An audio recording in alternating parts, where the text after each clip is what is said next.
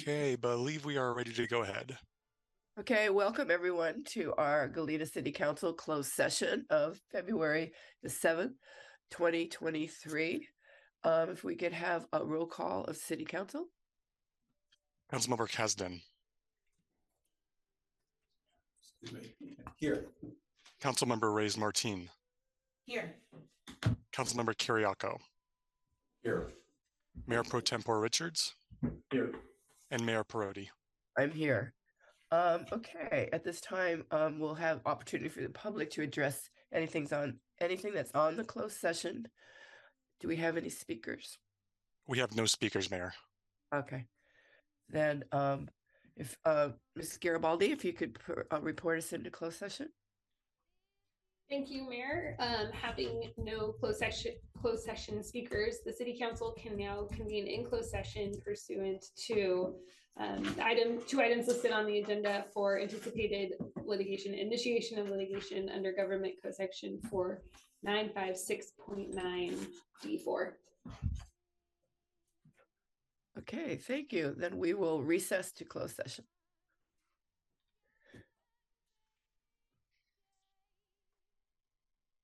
One more hour or one more day. That's all I need to know. And what they're saying, say it isn't so.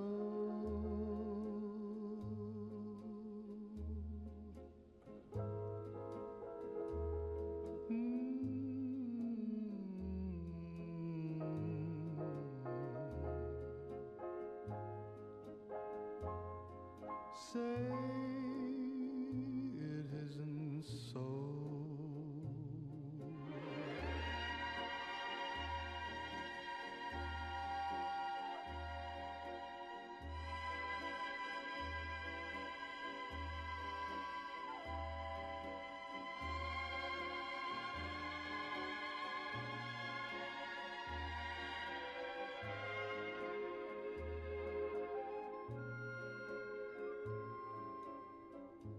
People say that you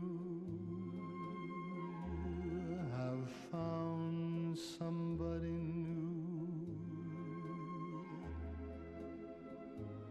and it won't be long before you leave me.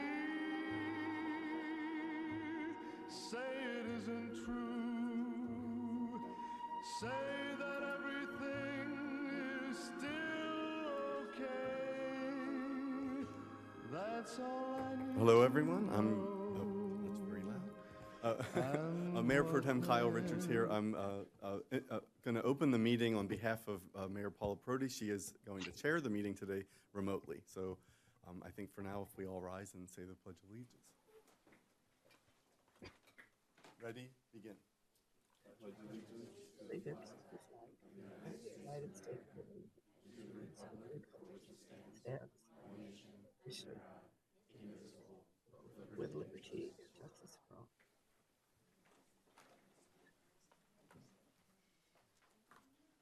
Okay, I'm here. Can you all hear me?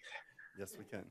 Okay, thank you, Mayor Pro Tem Richards, for opening. Yes, I'm home, not feeling well, so I'm doing this virtually. It'll be my first time doing this virtually when everybody else is at City Hall. So bear with us, and we'll get through this. So right now, I'd like to have roll call of our City Council. Councilmember Kasdan. Here. Councilmember Reyes Martin. Here. Councilmember Kiriakou. Here. Mayor Pro Tempore Richards. Here. And Mayor Perotti. I'm here. Okay, I'd like to have reports from closed session. Ms. Garibaldi. Thank you, Madam Mayor. The City Council convened in closed session at 4:01 p.m. There were no public speakers. There were two items just listed on the agenda for a closed session under initiation of litigation. The council only discussed one of those items. No reportable action was taken, and the City Council recessed at 5:23. Thank you. At this time, we'll have public forum. Anybody that wishes to speak to anything that's not on our agenda this evening? Yes, and if anyone on the Zoom webinar would like to speak to public forum, please use the raised hand icon and I will call on you. And our first speaker will be Brett Garrett. Please unmute yourself and you'll have 3 minutes.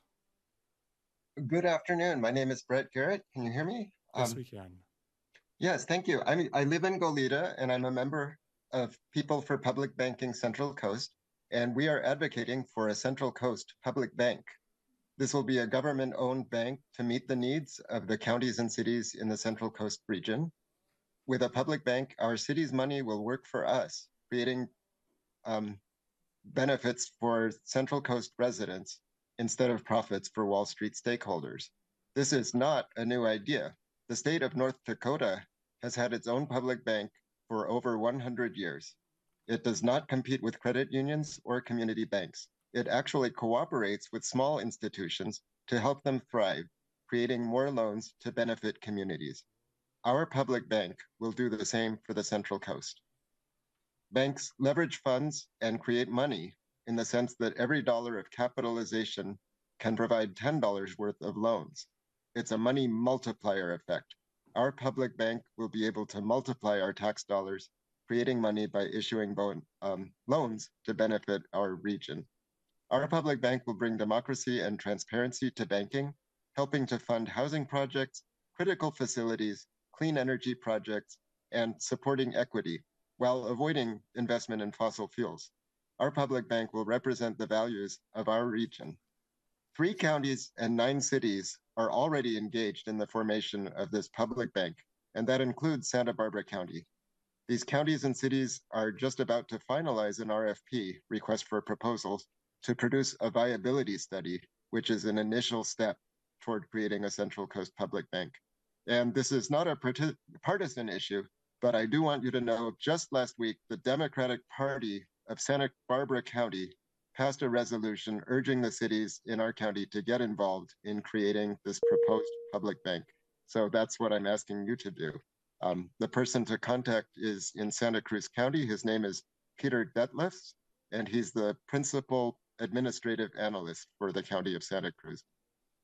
He has written a draft of the RFP, and at this time he is seeking input from the participating agencies in order to finalize the RFP. So this would be a great time for the city of Goleta to get involved. Again, his name is Peter Detlefs, D-E-T-L-E-F-S, at Santa Cruz County.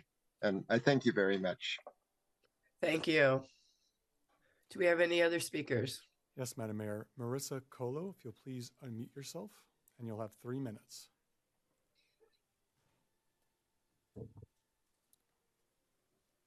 Hello, can you hear me? Yes, we Yes, we can. can. Hi, members of Goleta City Council. My name is Marissa Coelho, and last month I spoke to you all about my concerns about the use of diesel-powered lights on Gersh Park soccer fields. I requested that the Foundation for Gersh Park get an estimate on the cost required to upgrade the soccer field lights and share that information with myself and the public, such that we can do a fundraiser. I also asked the Goleta City Council members to endorse this message and require that Gersh Park electrify its field lights for the health and safety of the neighborhood. After my public comment in January, I received contact from the Foundation for Gersh Park, where I found out they have been trying to upgrade the soccer field lights for some time. Gersh Park is currently conducting a fundraising campaign to fund the permanent field lights for Gersh Hochman Field, and has raised a significant portion of their goal. Now all the foundation needs is a permit to make the upgrades, which will eliminate the dirty and inefficient diesel-powered construction lights that are currently used for evening soccer. I now ask the Goleta City Council members to endorse the soccer field light upgrade and approve Park's request for any permits that they require. Thank you so much. Thank you. And that concludes our speakers for public forum. Okay, thank you. Okay, at this time we'll have amendments or adjustments to our agenda. City Manager. Madam Mayor, I have none. I was going to move city manager comments up to the front, but I'll leave that to the end of the meeting. Okay, all right. Okay, that leaves us for the consent calendar. That is item A1, findings to hold remote teleconference meetings pursuant to Assembly Bill 361. Item A2, approval of the City Council meeting minutes of January 17th, 2023. Item A3, ratification of mayoral appointments to the Planning Commission, the Design Review Board, and the Parks and Recreation Commission. Item A4, amendment number 1 to Agreement 2022-018 with DocuSign. And item A5, funding assistance for Buena Tierra Permanent Supportive Housing Project. Council wish to pull any item from consent. I'd like to pull A1, please. Okay. Any other item? Not seeing any. Okay. Why don't we take A1 and then we'll prove everything as a whole. And to note, I do have a speaker for at least item A5, Mayor. Oh, okay. So we're doing A1 and A5. Okay, I'll go. Thank you for pulling this. The reason I wanted to was that I thought we could have an opportunity to hear from our staff and council regarding the changes to the laws and the emergency order and our ability to continue meeting remotely, and that's very timely given tonight's meeting. Thank you. Thank you, Mayor and Mayor Pro Tem. So I think I'll do a tiny Brown Act training. The Brown Act applies to the legislative body, so that is the council or any of our commissions and committees within the city. And the historic Brown Act rules pre-pandemic were that if a council member, for purposes of virtual meetings, if a council member or a member of a body was unable to be in person at the meeting, that the Brown Act has what we call the old teleconferencing rules, which was that we would allow a council member to participate remotely, but we had to place on the agenda the location that council member would be at. So if the council member had a cold and was taking the council meeting from their house in their living room, we actually had to post the council member's address on the agenda, and then the council member at home had to post the agenda on their front door and leave it open so the public could come in. Those rules actually still exist in the Brown Act. Then the pandemic hit, and we needed a solution to allow us to continue to have our meetings, and ultimately what resulted was AB 361. And that is what we have been operating under for the last couple of years. That allows for virtual participation of council members, as such as the mayor tonight, who's not feeling well, and so instead of being present, she's being cautious and staying home. And those rules don't require that we post her address and that she doesn't post the agenda on her door, and allow people into her living room so that she doesn't get them sick there also. So AB 361, under its terms, sunsets at the end of 2023, but it requires that the council make continued findings, which is what we have been doing at all of our meetings. Every 30 days under the law, we had to find that there was a declaration of an emergency and that some other body was recommending social distancing. And then at the end of, or during the last legislative season, the legislature also passed AB 2449, and that is a sort of a modified or a lesser version of AB 361 that allows remote participation of the council in certain circumstances, but not in all circumstances anymore. It still does not require the posting of a council member's location on an agenda, or that the public is accessible, or that they are accessible to the public wherever they are remotely. And so now, as we are at the end of, or anticipated end of, the state of the emergency, and as local agencies are pulling back their various COVID orders, and with that maybe a rollback of recommended social distancing, those findings are now more challenging to make. And so we will be pivoting and starting to rely on AB 2449. For purposes of the public, nothing will change for them. Our meetings are still going to be available in person or via Zoom, and the public can still participate in person or via Zoom. For purposes of council, there are some extra hurdles now if you intend to participate remotely, either under the old teleconferencing rules, in which you would have to tell the clerk in advance, and we'd have to post the location of that council member wherever they may be. It doesn't have to be your house. It can be some other location in which maybe it's more acceptable to have that address publicly available. Or it can be under AB 2449 rules, in which in the event, the primary ones are what is called just cause. So if there's a just cause reason a council member can't be available in person at a meeting, they can, there are certain procedures they can do to qualify for that just cause finding. There's a limitation on how often the council member can rely on that. So this won't allow council members to be virtual at all meetings. There's also an emergency finding. So if there's a health emergency for the council member, they can also be virtual without having to go through those old teleconferencing rules. So sort of a long answer, but the rules are a little bit complex. But I think the key takeaway is that for the public, this really remains the same for them. They can participate in person or they can participate remotely. And for council, we will work with you to help guide you through those extra hurdles as we now rely on AB 2449. Thank you. Do we have any speakers for that item? Yes, if any speaker wishes to speak to item A1, please use the raised icon now, and I will call on you. Seeing none, Mayor. Okay. Then why don't we take A5? And I'm not, oh, that was somebody from the public that's pulled that one? Yes, we have a public speaker for A5. Okay.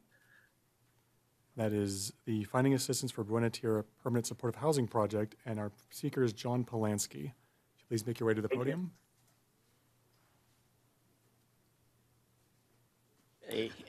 Good evening, Madam Mayor. I hope you feel better. And members of the council. My name is John Polanski, Director of Housing Development with the Housing Authority of the County of Santa Barbara. And I just wanted to publicly thank the council and the city staff once again for your wholehearted support of our redevelopment of Buena Tierra into 60 permanent supportive housing units. As you probably noticed from the staff report, we're not going to be able to house folks quite as soon as we would have hoped. We're looking at the end of the year as opposed to sometime in the middle of the year. And the primary cause of that is the switchgear, which for engineers out there, we can probably do that at some future council meeting or workshop talking about that. I'm learning more about it than I care to. What it involves is, of course, the electricity, as you may have surmised. Right now, Edison has the plans submitted for approval. We expect approval within the next couple weeks. I want to thank Assemblymember Greg Hart as well. He got us in touch with Natalie, the government affairs manager at Edison, to speed things up on that end. Once we have the approved switchgear plans, we can go out and try the various alternatives that have been provided to us that are not a 52-week delay in receiving an assembled switchgear, which would put it a year from now. So anyway, we are cautiously optimistic that we're able to meet the end of the year timeframe. If we can beat it, we'd be very happy. But I just want to give the council an update. And again, a big thank you both to the council and the staff for your support. Also to the businesses out there.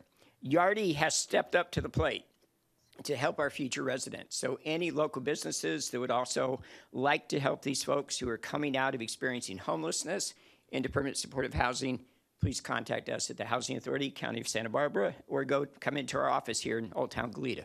Thank you. Thank you, Mr. Polanski, so much for all the work that you do. If any of the public would like to speak to the consent agenda, please use the raised hand icon and I will call on you. I'm seeing no hands for the consent agenda. Okay, then I'm looking for a motion to approve A1, A2, A3, A4, and A5. So moved. I'll second.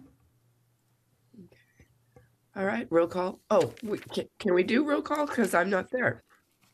Yes, how do we do this? A roll call vote, please, but we will not be using the voting machines. Okay, I got it. And Councilmember Kasdan. Aye. Councilmember Reyes-Martin. Aye. Councilmember Kiriakou. Aye. Mayor Pro Tempore Richards. Yes.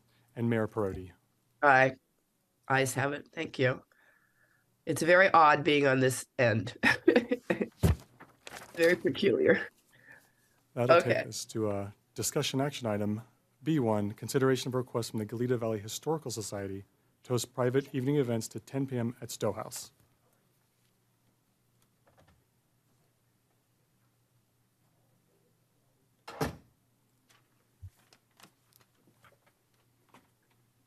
Okay, who's making this presentation? Is it Mr. Four? Madam Mayor, I'll be making the presentation. Madam Mayor, council members, Christy Schmidt, Assistant City Manager.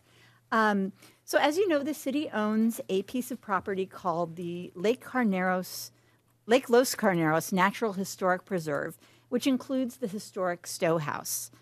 The Stowe House is operated for the public benefit under a $1 per year lease agreement with the Goleta Valley Historical Society, or GVHS. With additional funding through our support to other agencies program of about $100,000 this year. It's an annual funding for the operations at the Stowe House. One of the things that the GVHS does under the lease is to oversee rentals of the property for appropriate public and private events. The public events include Fiesta Ranchera and Music at the Ranch, for example, and those are operated under city special events permits. The private events generally include weddings, anniversary and birthday parties, and similar celebrations.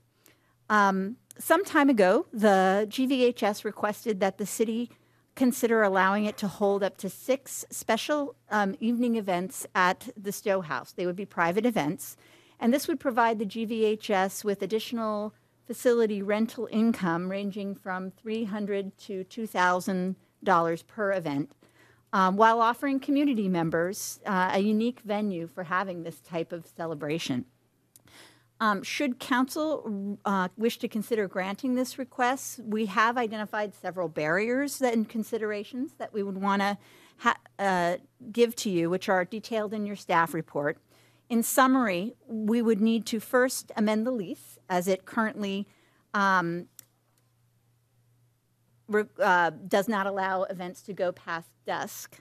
And we'd want to include evening-specific requirements in that lease amendment, such as appropriate lighting for the events and other requirements. Second, since the municipal code rule is that parks must close at sunset, we'd need to amend the Muni Code or ask the Public Works Director to establish other hours for that park operation as he deems appropriate, which is an exception under the Muni Code.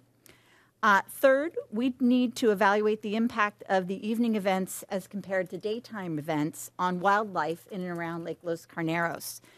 In anticipation of this discussion, we did ask Rincon Consulting to evaluate the impact on biological resources, and that report is included in your staff report.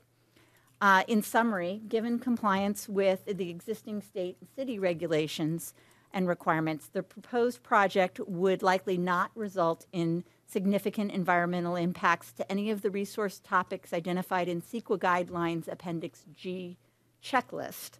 Sorry, I'm new to this CEQA stuff. And the project could be statutorily or categorically exempt from CEQA. So you can see that in that report.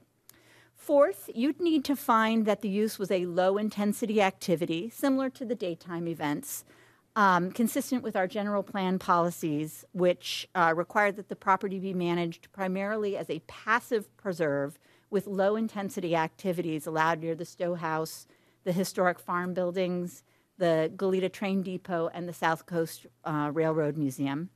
And finally, we'd need to evaluate the impacts of the change on neighborhood noise and parking. So our first step in consideration of this request was to figure out what barriers you would need to overcome to move forward so that we could explain them to you and to recommend a path forward should you want to go to the next step.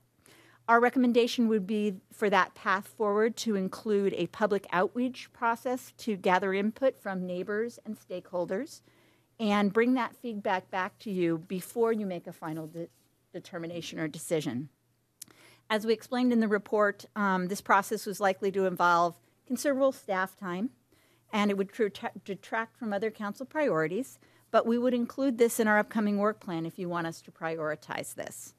With that, I'm happy to answer any questions. We do have staff available, including Ms. Prasi, Ms. Kai.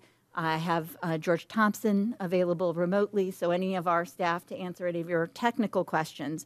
We also have Carol Wilson from the Goleta Valley Historical Society here if you have any questions for her about this request. Thank you, Ms. Schmidt. Mayor Pro Tem Richards, like you might want to call on people because I can't see who would like to ask questions. Okay, thank you. We have Councilmember Kasdan. Yeah, so I know we have this upcoming, the Lake Los Carneros Strategic Plan upcoming in our work agenda, our work plan for the coming year. And I can understand the frustration of the Historical Society since they've been seeking something like this for a generation. But so what would this, let's say we don't want to have a process here and then a repeat public process. What's the timetable for the strategic plan? How soon would this be able to be incorporated and rolled out, and when would, how would that work? Madam Mayor, Councilmember Kasdan, the latest that I have on that is that the process is scheduled to start this July 2023, but it is a very extensive process, and it would likely not be concluded for 2 to 3 years. 3 years is probably a reasonable estimate for how long it would take before that process was concluded. And would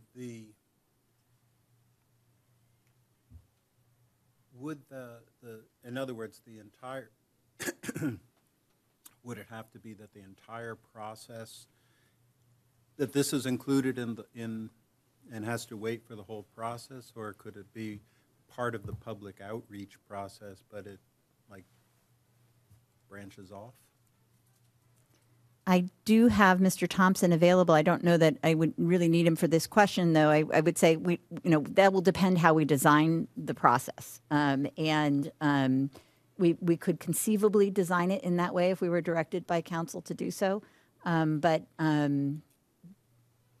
it would be sort of making a special accommodation to finish that with the whole plan. Thank you. Councilmember Reyes-Martin. Thank you.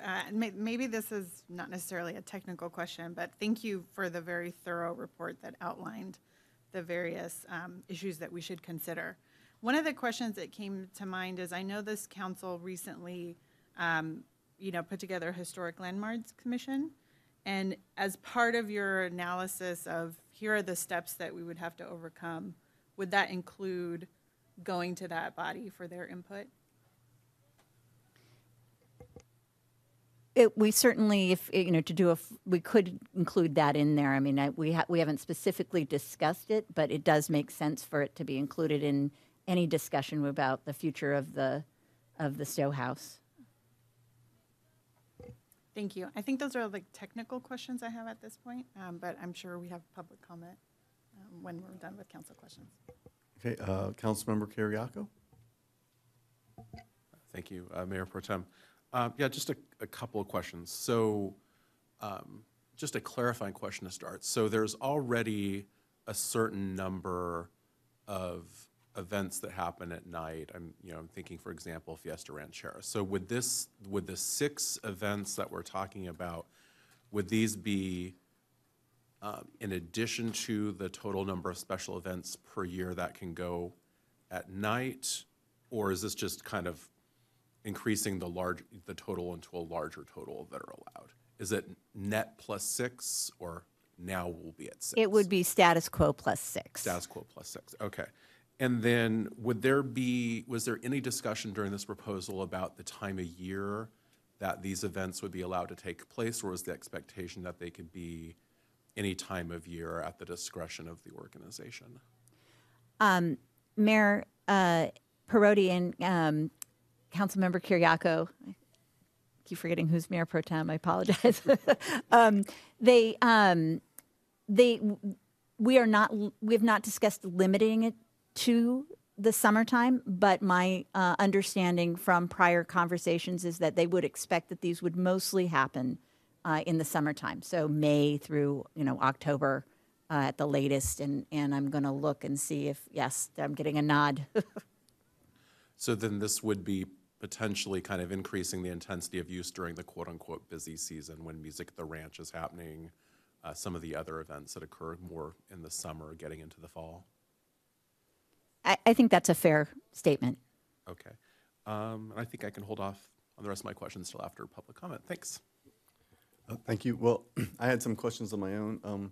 Well, I think for me, mainly it's, it seems conspicuously absent that that the actual request is not included in the report. I think I'd like some more detail about, what it is, like what's their rationale, what's their case. I think it was mentioned that they've wanted to do this for years and years, but when I look at the report and the record that was presented here, it's not really spelled out like what it is that they're asking for, or really the rationale. So I'm assuming that it has to do with, raising money and all that. But I think it would be good to hear, and I know that we have representatives here, so maybe we can wait on that. But I guess I'll just put it out there, if there's anything you can provide, or maybe we can hear from them at some point tonight.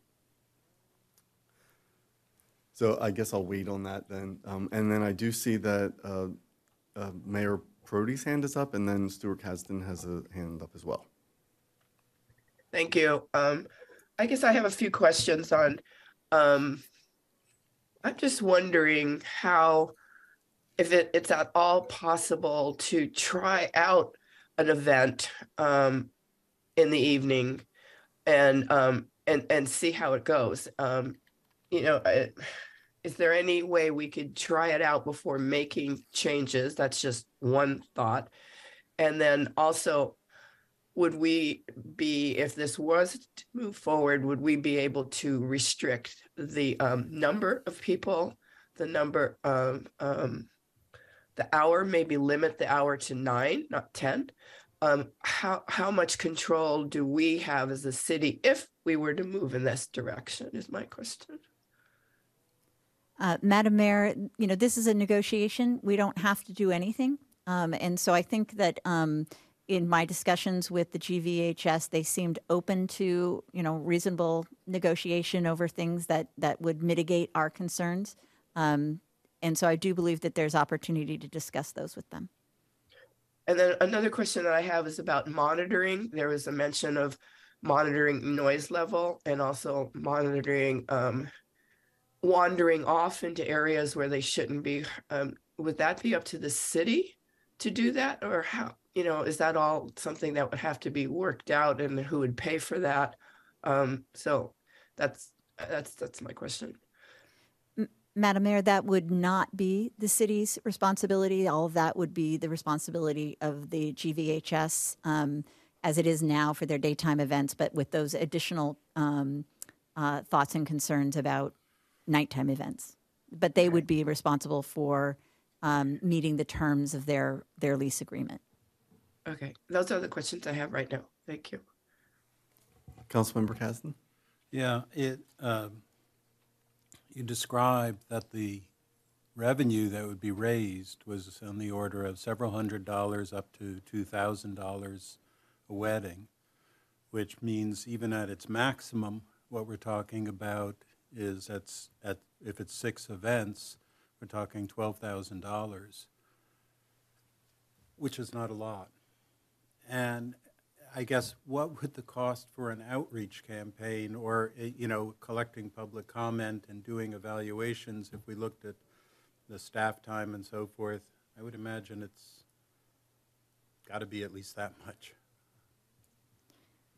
Madam Mayor and Councilmember Kasdan, I agree. It will be an extensive investment of staff time, particularly if it were a short-term thing. If it were to go over the long term, then maybe cost benefit it may get there. But the staff time would be a considerable expense. I do think that in my discussions with the GVHS, their primary motivation for asking this, while the money would be nice, was that they are turning away, I think, 12 or so requests a year, people away every year who want to have an event at the Stowe House, but really need that to go into the evenings, and they're not able to accommodate those requests. So it's mostly, from their point of view, providing a service to the community is the reason for their request. Oh, okay. So it's not a financial thing. It's more of a public service thing. I think the money doesn't hurt, but yes, I think. Okay, that's my question. Thank you.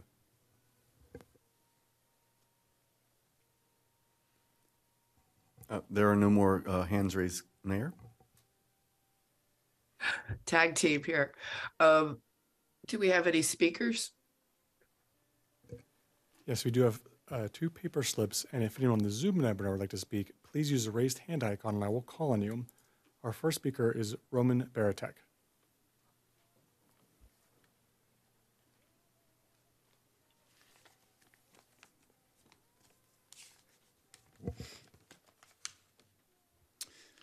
Hello, good evening. My name is Roman Baratiak. I'm a homeowner in North Goleta. I'm also the program's chair of Santa Barbara Audubon, and for 11 years was the person responsible for programming and hosting the free Friday night summer film program outdoors at the county courthouse. I visit Lake Los Carneros and Stowe House grounds multiple times a week. I have volunteered with Beautify Goleta to pick up litter at Stowe House and at the Nature Preserve, and I monitor 3 open spaces as part of Goleta's Adopt a Park program. I speak as someone who appreciates the good works of the Goleta Valley Historical Society. I've attended the Old Time Fiddlers Convention, was at a recent birthday gathering for a 1-year-old on the grounds, picnicked with friends under the historic tall trees in the garden, and shopped at the gift store. Despite all of that, or perhaps because of that, I'm here to urge this City Council to reject Amendment Number 4 to the lease agreement. The reasons are clearly articulated in the 2-page letter that the mayor, City Council, and staff received from Santa Barbara Audubon.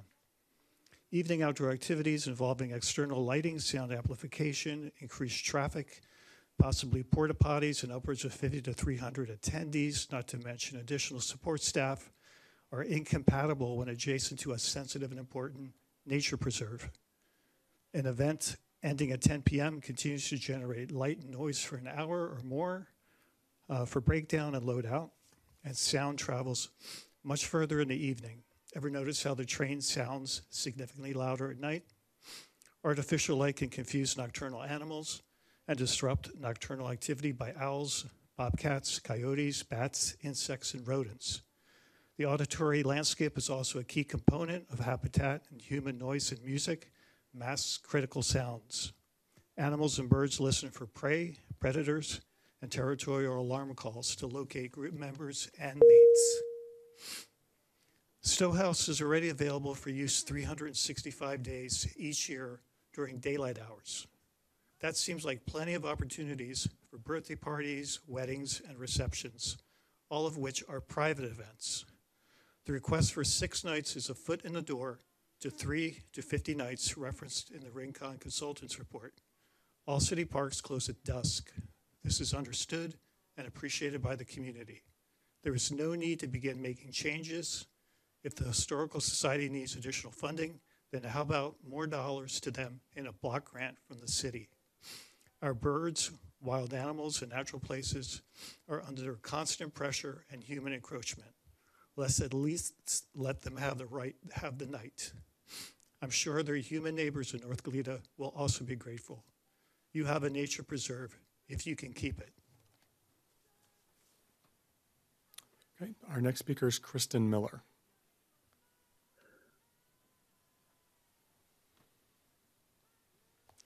Good evening, Mayor Parodi and members of the council. I'm Kristen Miller, President and CEO of the Santa Barbara South Coast Chamber of Commerce. We're here actually to support the idea of allowing evening events at the Stowe House, as this has been discussed for a very long time. A lot in regard to weddings. We don't have a lot of gathering spaces, particularly for outdoor weddings in Goleta. I don't think anyone's picturing late night ragers at Stowe House. We really just want to be able to have enough outdoor lighting to finish your dinner, have a reception, and be able to get to your car on a lighted path. There's been much discussion about farm weddings, wanting to promote that in the area, and this is really the only ideal place to do that where the infrastructure already exists. The Stowe House has a great reputation for putting on wonderfully good events that are great for the local community and are sensitive to the neighbors and the area. So I think this is a perfect place if we're going to do any expansion to do that. And even our beloved Lemon Dinner is difficult to put on because of the temporary lighting and having to close early. So we applaud this step forward and ask that you allow them to do these evening events. Thank you. Thank you. Okay, our next speaker is a Zoom speaker, Mark Holmgren. If you'll please unmute yourself, and you'll have 3 minutes. Good evening, Madam Mayor and council members. I represent Santa Barbara Audubon on this issue, and we've submitted a letter that you have in your possession now. I'm also the person who has overseen white-tailed kites for about 35 years in the Goleta area, tracking their habits, their nesting, their success, and locations especially. And I've also conducted with other people in Santa Barbara Audubon the breeding bird study.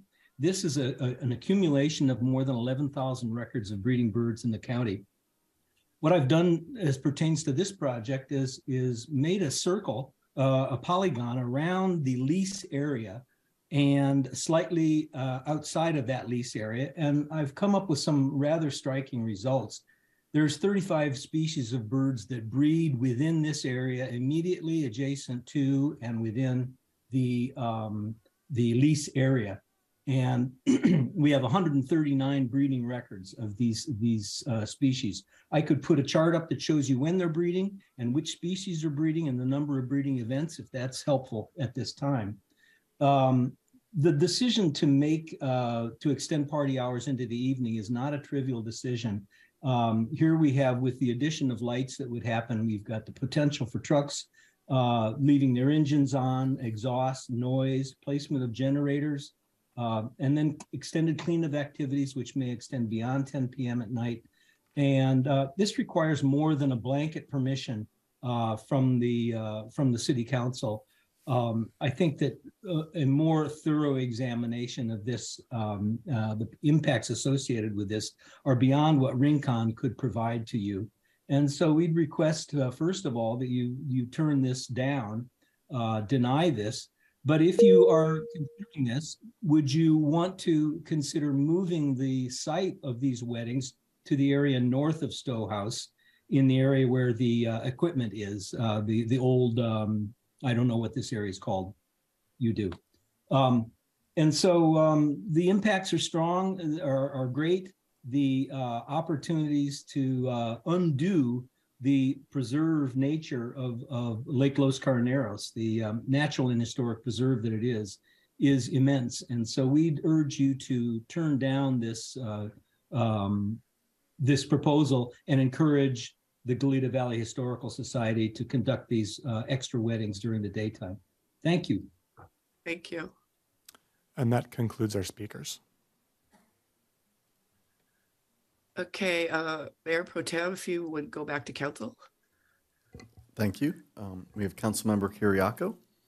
Just a couple of follow-up questions after public comment, and perhaps this is something that if staff isn't in a position to answer, maybe the Historical Society folks can answer. Do we have a sense of what part of the property they're looking at? Are they looking at the definitely looking at the house, or would they be looking at using the History Education Center? We talked about, birthdays and celebrations, but I don't have a sense if we're talking about primarily the part of the property that's in front of the house, or the main lawn that gets a lot of work during Fiesta Ranchera, or if we're talking about the Cavaletto History Education Center space, which was just referenced by one of the speakers, which is the area where a lot of the older equipment is. And then you have the big barn, and you have the interpretive exhibits that are on wheels and can quickly be moved around to facilitate things like lectures and parties and celebrations. Do we have a sense? And the reason why I'm asking this question is one of the things I'm concerned about is not so much whether or not 6 events per year there from a noise perspective would be like the straw that broke the camel's back, right? But I am concerned, and I say this as the former executive director of this organization who knows the site pretty well. One of the things that tends to happen is the grassy areas get a lot of intense use over the summer. Music at the Ranch, a lot of other events, and then you kind of have to let it rest for a while. And that tends to happen over the winter months. And so I'm trying to get a sense of if they're looking to use the History Education Center, which is arguably an underutilized asset, or are we looking at more using, definitely using the natural spaces that would have some intensity of use, setting aside for a moment the potential light and noise and other impacts on critters and things. What about, I'm thinking about the asset. So can someone touch upon that for me? I am not as familiar with the property as you obviously are, so I actually will ask someone from the Historical Society. Carol, do you want to take that one? We're predominantly looking at the lawn area that you were referencing. The ranch yard area, because we've never redone that lawn, is really actually not very safe at night. It's just there's a lot of gopher holes, there's a lot of issues that we could run into even with lighting, and there's a lot of equipment that's somewhat dangerous if people were climbing on or whatever, particularly in the dark. So that's not an area that we really are considering for evenings. We're talking about the lawn area where we would do the music, and we've done Fiesta Ranchera for many years. I know the mayor mentioned doing a trial of an event. We've been doing that for many years. We've been doing Fiesta Ranchera out there as an evening event, and to my knowledge, there haven't been any issues or problems with that up to now. So, and you're right, we do let that area rest over the winter. You know, not very many people want to do an evening outdoor winter wedding. So that's not a time when we anticipate a huge demand for weddings. We're looking at really about an hour and a half of additional time. Sunset's about 8:30 in the summer. We're looking at going to 10. So it's not a huge amount of time. Yes, there's cleanup, but there's cleanup at 8:30 to 9:30 when we have an 8:30 event. And also, since I'm up here, I'll just address our main purpose for doing this is to provide a venue. Right now, I think Glen Annie Golf Course is maybe the only other outdoor venue there is for weddings in Goleta. I can't think of any others, you know, for a wedding of maybe 200 people. And so that's our main reason, but also the income is important. I don't want to downplay that. For us, you know, $12,000 is a lot of money. That's more than one of our staff members' salaries. So, you know, it is significant to us, but also there's a revenue increase for the city. When someone comes to a wedding from Los Angeles and they come up to Santa Barbara and the wedding's over at 8, they go home. But if the wedding's over at 10, they spend the night here in a hotel. We're talking a bed tax here. We're talking spending money at a restaurant in the morning for breakfast. So there is some increased usage, and people come and they stay for the weekend because Santa Barbara is a great place to come and stay for the weekend. So we see this as bringing people into the community and keeping them here as well. So it's a plus for us, but we also feel like it would be a plus for the city as far as bringing people into Goleta. So as long as I got you, just a quick follow-up. So one of the things that's in the packet of materials here is if we were going to elect to go forward in some capacity here, there would be like outreach and community conversation and all those things we love to do here in Goleta. We love Absolutely. our processes. So my question to you is, in advance of coming to us, was there any outreach? I mean, did you do a petition drive? Did you have meetings with any community stakeholders? Or are you kind of like coming to us and then You're our if we first bless- step. You're our first step. Okay. We came to you first because if you're an absolute no, there's no point in doing all of that. If you're a maybe, then yes, we'll definitely go out and do that. We're happy to talk to the community. We want this to be a cooperative venture with the community. We feel like we're the gathering place for the community. We really do feel like Stowe House and Rancho La Patera is a place where the community can come. They come for the weekends. They come to the ranch yard. They come to the music events. They come to 4th of July. They hang out there, and we're kind of that place for the community. So we see this as a community endeavor. Thank you. Any other questions while I'm here? Okay.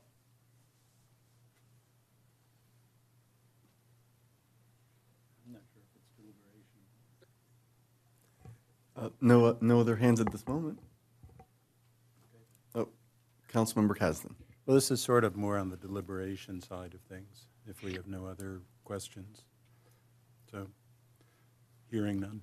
So I guess it sounds like there's a lot of things that need to be worked out, a lot of elements that need to be thought out, and those are, the environmental impacts, as we heard, but also the nature of how many people per event, the timing of events, the number of events, that rather than necessarily what it sounds like a pilot or something that was proposed, to sort of really think through what makes sense.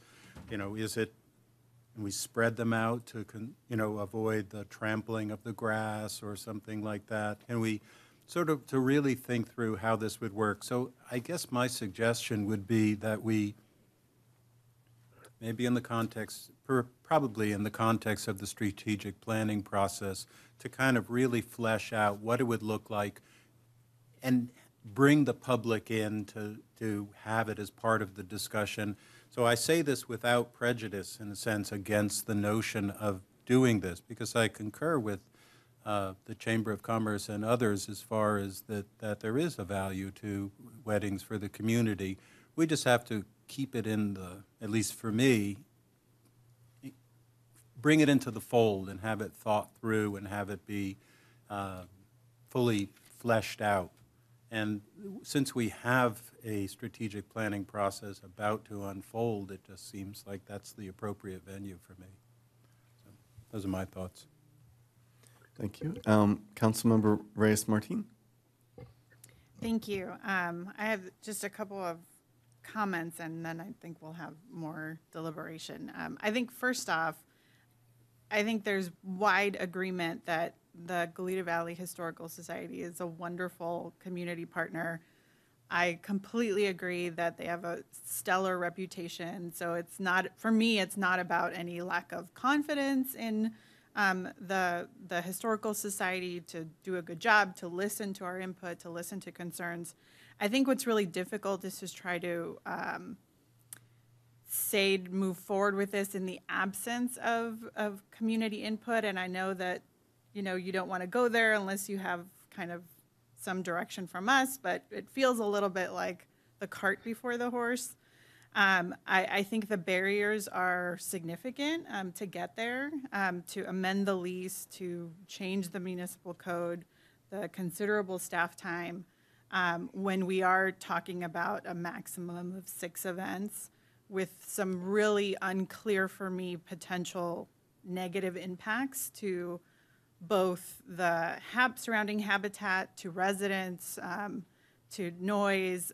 It just feels like that's not an even trade-off potentially. And so that gives me a lot of hesitation to say I'm okay with moving forward. I had not considered, including this discussion as part of the Lake Los Carneros strategic plan. I would certainly be open to that. I don't know how that fits in. If it does, I would definitely want input from the Historic Preservation Commission. So that's where I am now. I don't know that I would necessarily, at this point with the information I have, be supportive of moving forward with this request. Thank you. Mayor Prodi. Well, Councilmember Reyes-Martin captured pretty much everything I was going to say. It's a gem in our backyard, and it's such a beautiful place. And for me, we all want it to stay that way. And I think what really struck me was the fact that the Audubon's letter, and it needs to be protected. The wildlife, definitely. We've taken up a lot of their land and developed, and this is one place where they can go, and it's amazing. It's really an incredible place, and yes, it'd be beautiful to have weddings there. I think my own daughter wanted to get married there, but chose not to because it wasn't in the evening. So, but she found another place and it was beautiful. But so I don't know what we're trying to fix here, but I would agree that it should go to, we should look at the outreach to the public, the historical preservation committee and somehow work it into the our strategic plan, but I wouldn't want to move forward with it right now. Thank you. Thank you. I'll jump in here. I'll echo some of the comments that we've just heard. I also appreciate and value the work of the Goleta Valley Historic Society. I think they're great stewards of our historical record of the history of Goleta, as well as good stewards of the actual Stowe House and the facilities that are there. I personally attend, many of the events that are out there, the Old Time Fiddlers Convention, Fiesta Ranchera, the concerts out there on Tuesdays in the summer.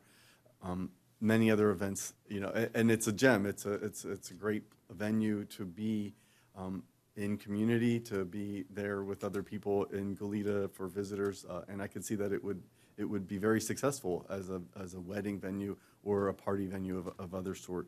But I can't ignore the fact that there's a great biological, ecological, sensitive habitat that's right there, and I am concerned about interrupting that or compromising that in any way. As was mentioned, we have so few preserves in our area, and the habitat has just dwindled over time, and so I feel like we need to preserve what little we have left. And so, I think for me, I would definitely, like to hear more about what the public feels, and I think that's what's missing here.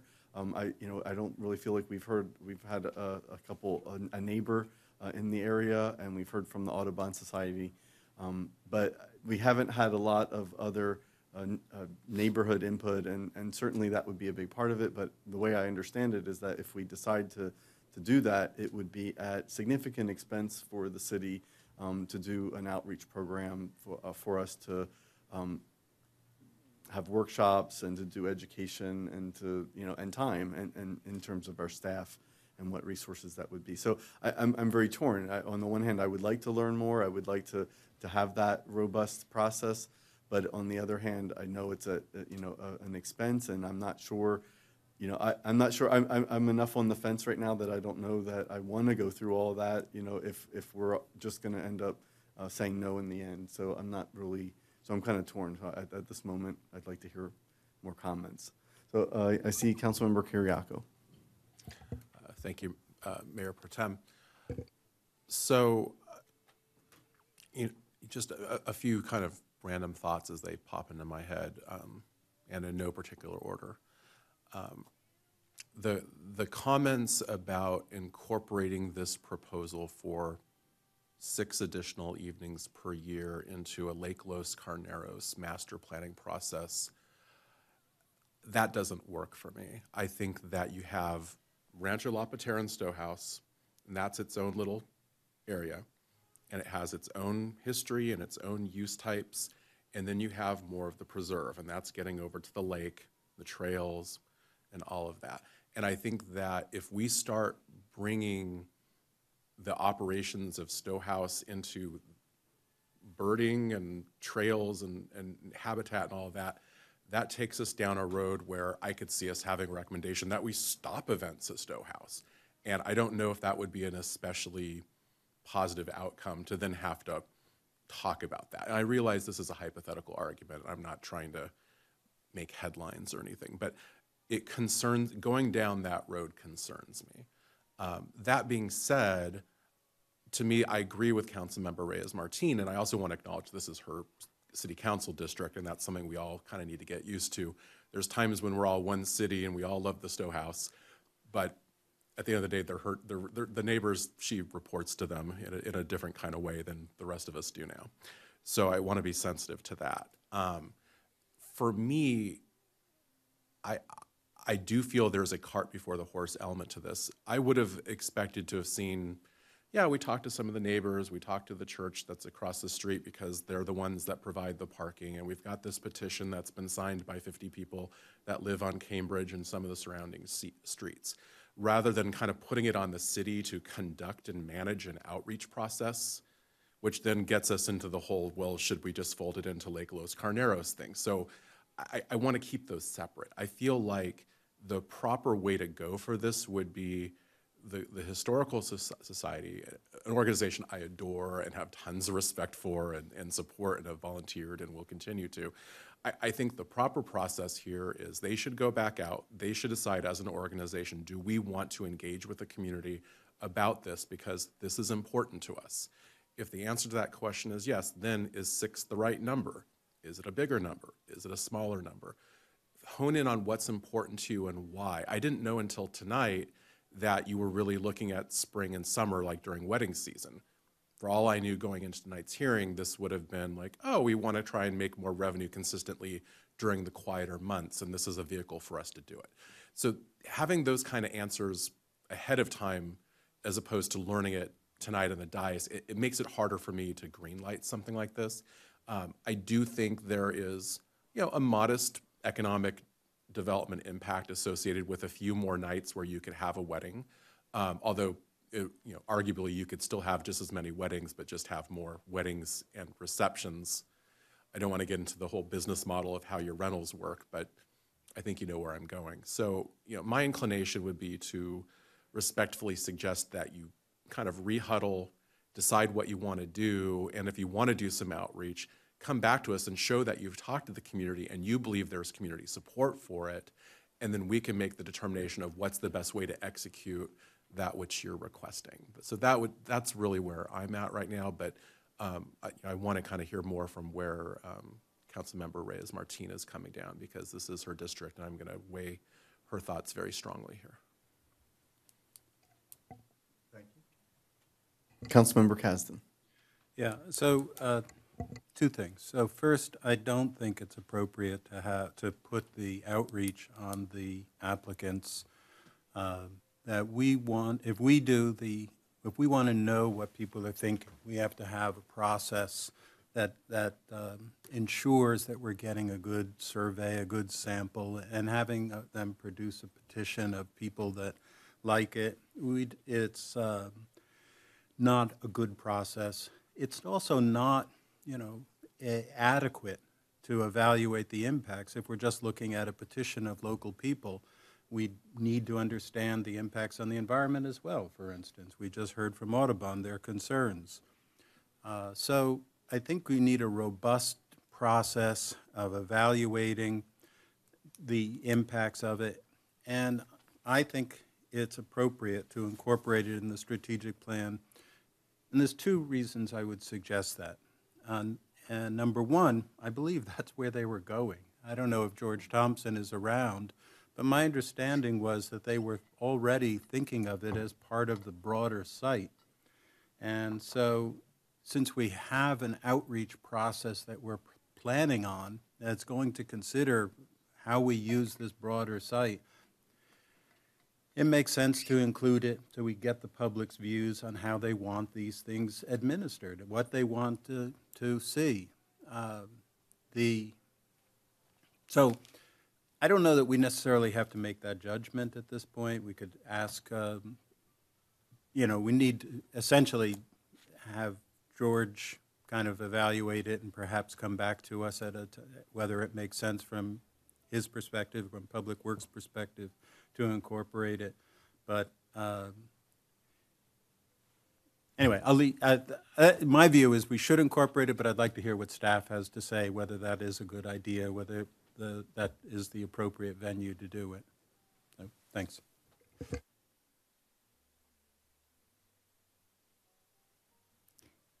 Madam Mayor, I do have George Thompson available remotely if you did want to have him weigh in. I think that would be a great idea. Okay. Please. Madam Mayor, maybe let me go first, and then George can maybe fill in between my lines. We're happy to do it either way. I'll just start with that. We could go either way. As Ms. Smith indicated, the process for the plan for Las Caneros Park is potentially a 2 to 3 year process. If we were to do it separately, we've kind of already acknowledged the differences. It would certainly be faster, but we're happy to do it either way.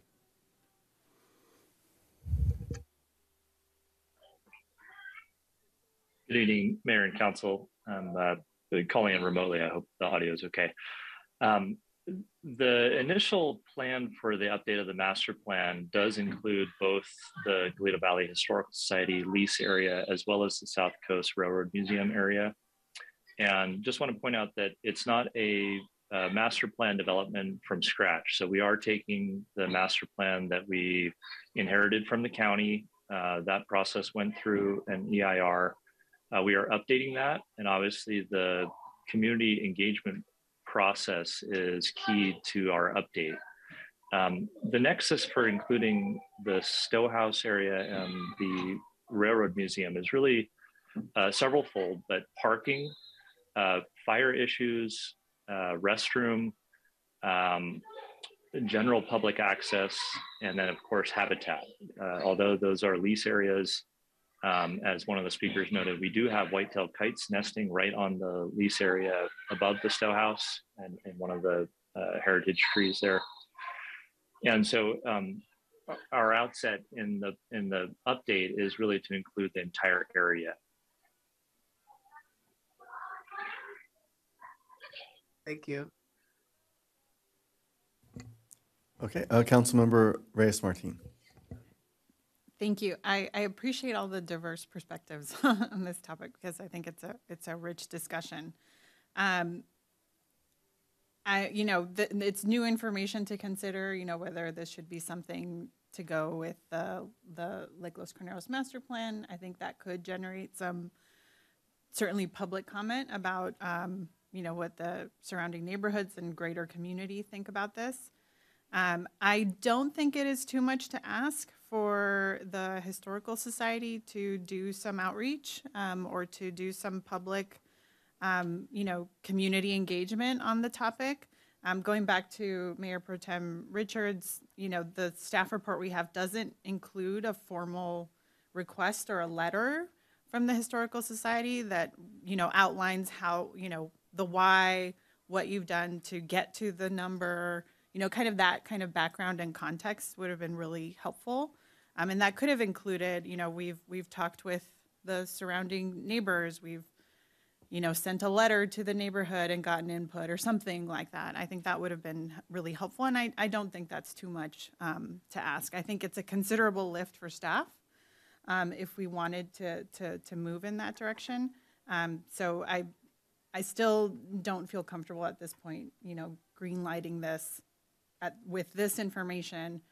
I'm open to, perhaps including it in the overall master plan as a consideration for community input, but we're not agendized to talk about that either. So I still at this point don't feel like I have enough to say I'm comfortable moving forward.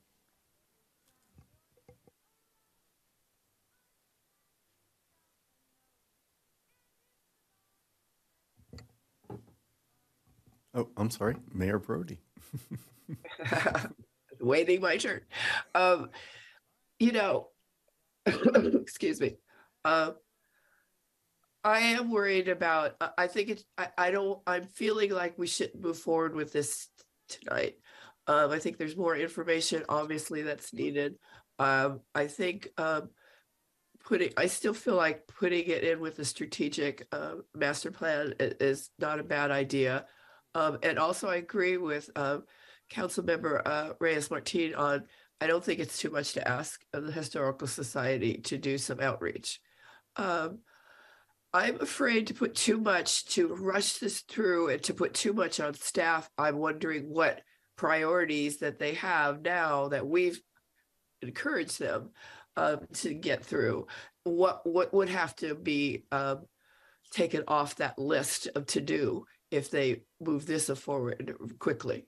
I guess that's my question to staff. It's like, you have a lot on your list of priorities, and this sounds like it would be pretty involved. So I'm not sure I want to ask staff to do anything quickly at this point in time, except to know what would come off the list, I guess is what I'm saying.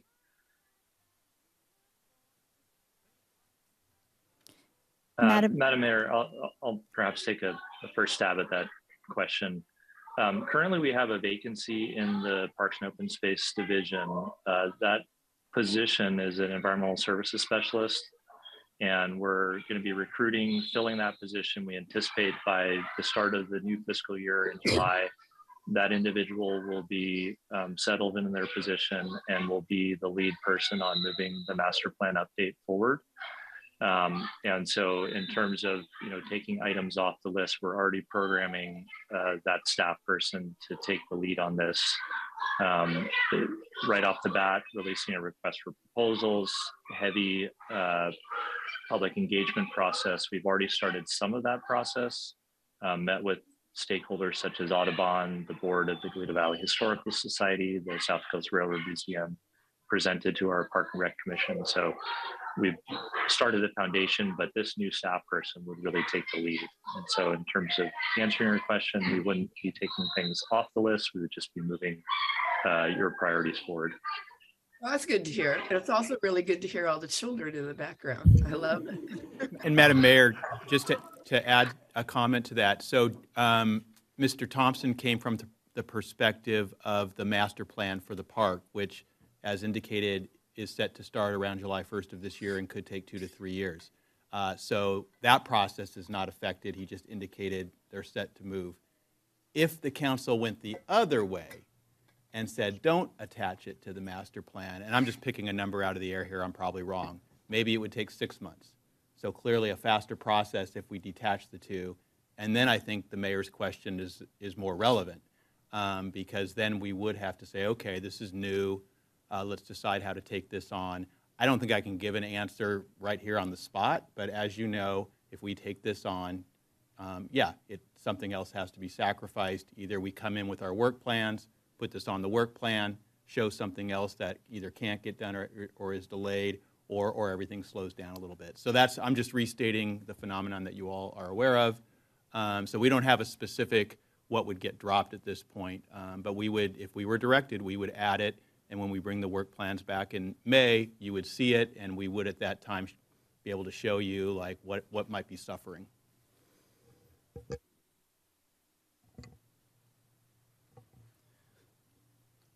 Any other questions, Madam Mayor? No, I'm just, I'm trying to figure out how to wrap this up. I'm trying to figure out, it sounds to me like, if I'm hearing it correctly, maybe now's not the time to move this forward, or please help me figure out. Madam Mayor, perhaps I could suggest that if you decide not to move forward at this time, I think our next step would be to come back within the context of the Lake Los Carneros master plan and ask you again at that point if you would like to include the consideration of evening events in that process. But we would not move forward right now, and we would come back and ask again at the time that we're moving forward with the Lake Los Carneros master plan. And maybe in the meantime, also the Historical Society can do their own outreach for the community and see, gather some information as well. It's a thought. Madam Mayor, I have a few comments, and I think I'll just add that, at this point, I'm kind of leaning forward with that suggestion that we added into the Lake Los Carneros master plan update. And another reason that we hadn't really talked about was that, I think it kind of opens the door to the South Coast Railroad Museum, which is right next door. And so this could be a way of adding that to the larger discussion about, what kind of events may be in that area, what would be acceptable for the neighborhood, what impacts they'll have on the environment there. And I think it would make sense to have a larger discussion about that. So I think for that reason, I would be in favor of hearing staff's recommendation about how that could be included. And I'm not thinking there's a motion needed on this. Staff has direction. Yes, thank you. If you do not wish to take any action, we don't need a motion. So we'll consider that our direction, our general direction. Councilmember Reyes-Martin. I'll just add, I'll concur with the comment from you and Mayor Perotti. I think that's a good way forward. Thank you. Any other comments? I see you.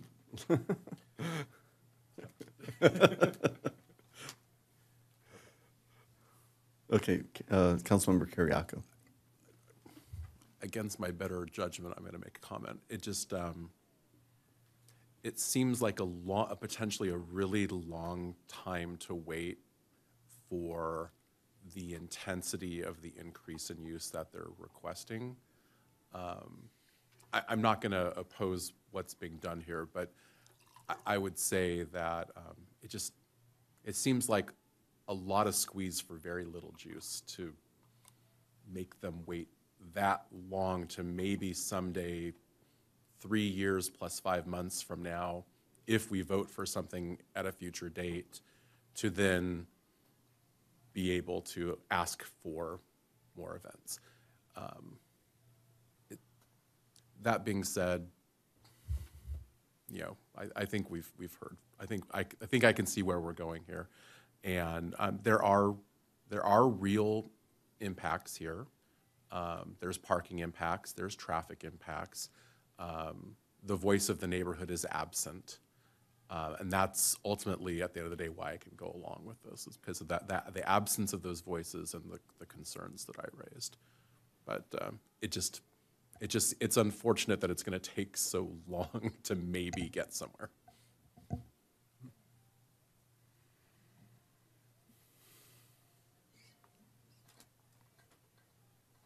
Okay, are we ready to move on to the next item? There are no hands at this moment. Okay. Thank you very much. Thank you. If the clerk could please read item B2 into the record. Yes, that is the approval of bid documents, including plans and specifications, and award of construction contract for the Goleta Valley Community Center Seismic Retrofit Project, DR 4308, CIP number 9067. Thank you. Okay, Mr. Four. Good evening, Madam Mayor. I'm going to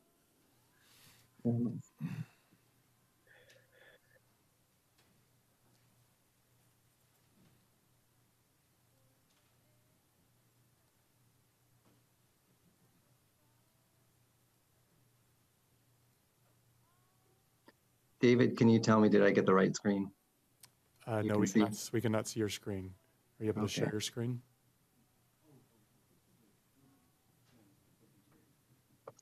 How about that?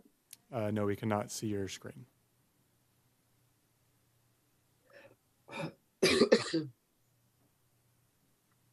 Well,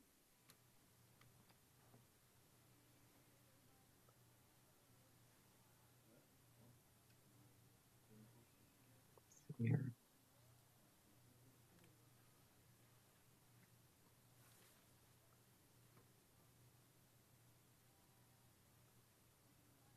How about that? Looks good. Okay. All right. Good evening, Madam Mayor, council members. I'm Matt Four. I'm the General Services Director. And we're here to ask for your consideration to award the construction contract for the seismic retrofit project at the Goleta Community Center. I'm here representing our project team. We have several members, Melissa Angeles, engineer with Public Works, Joanne Plummer, who's the Parks and Rec manager, who's also managing the Goleta Valley or the Goleta Community Center. And then also with you in chambers, as well as Mr. Ed Wimmer, a consultant with Project Partners, who has been helping us greatly move this project along.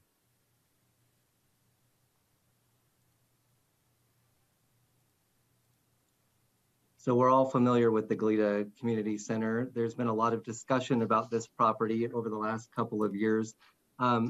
Staff gave a fairly comprehensive update to council back in August of 2021 on a number of projects related to the community center, the seismic project, the seismic retrofit that was needed, and also a series of Americans with Disabilities Act improvements that are required as a result of this seismic project.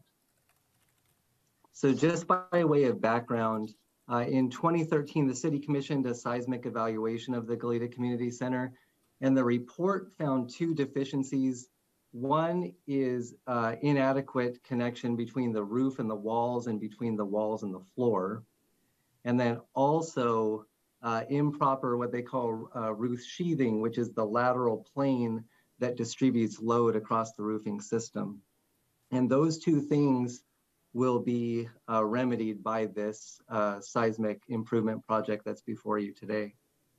Because of these two concerns, in February of 2021, the city's building official closed the auditorium and the dining room in the main community center until the building could be made seismically stable. So once we're done with this project, the immediate impact will be we'll be able to reopen those two very popular and historically very used rooms. The city then commissioned an engineering firm, Home Structures, to develop plans and specifications for the seismic improvement. We came to your council in September of 2022 requesting your authorization to advertise the bid based upon those plans and specs that were developed by Homes. And so we've conducted that bidding process, and we're back here to award the contract. The scope of work, this is going to be a bit of a flyover in terms of presentation. The main theme of this work, what you're going to hear is we're going to improve the connectivity between the roof and the walls and between the walls and the floor, so that in the event of a seismic event, no single portion of the building is moving independently of the other. Everything moves together, and therefore makes the entire building much more stable. So we will be, you can see in this, we will be better connecting the roof and the walls together. This is the auditorium, same thing. We'll be improving this connection between the roof and the walls. Same with the floors, connecting the walls to the floor. It's kind of funny. It's kind of the same theme, and you'll just see over and over that we are increasing the integrity of these vital connections that make the building seismically stable. Of great concern to the city council, to the public at large are the very important elements of the Goleta Community Center, like the wall murals, like the historic photos and things like that.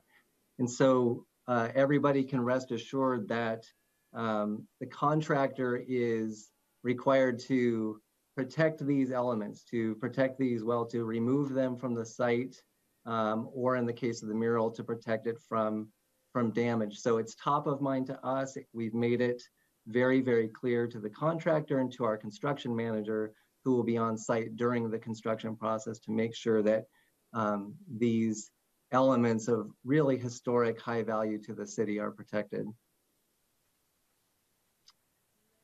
We conducted a bid process like we do with all other public works projects.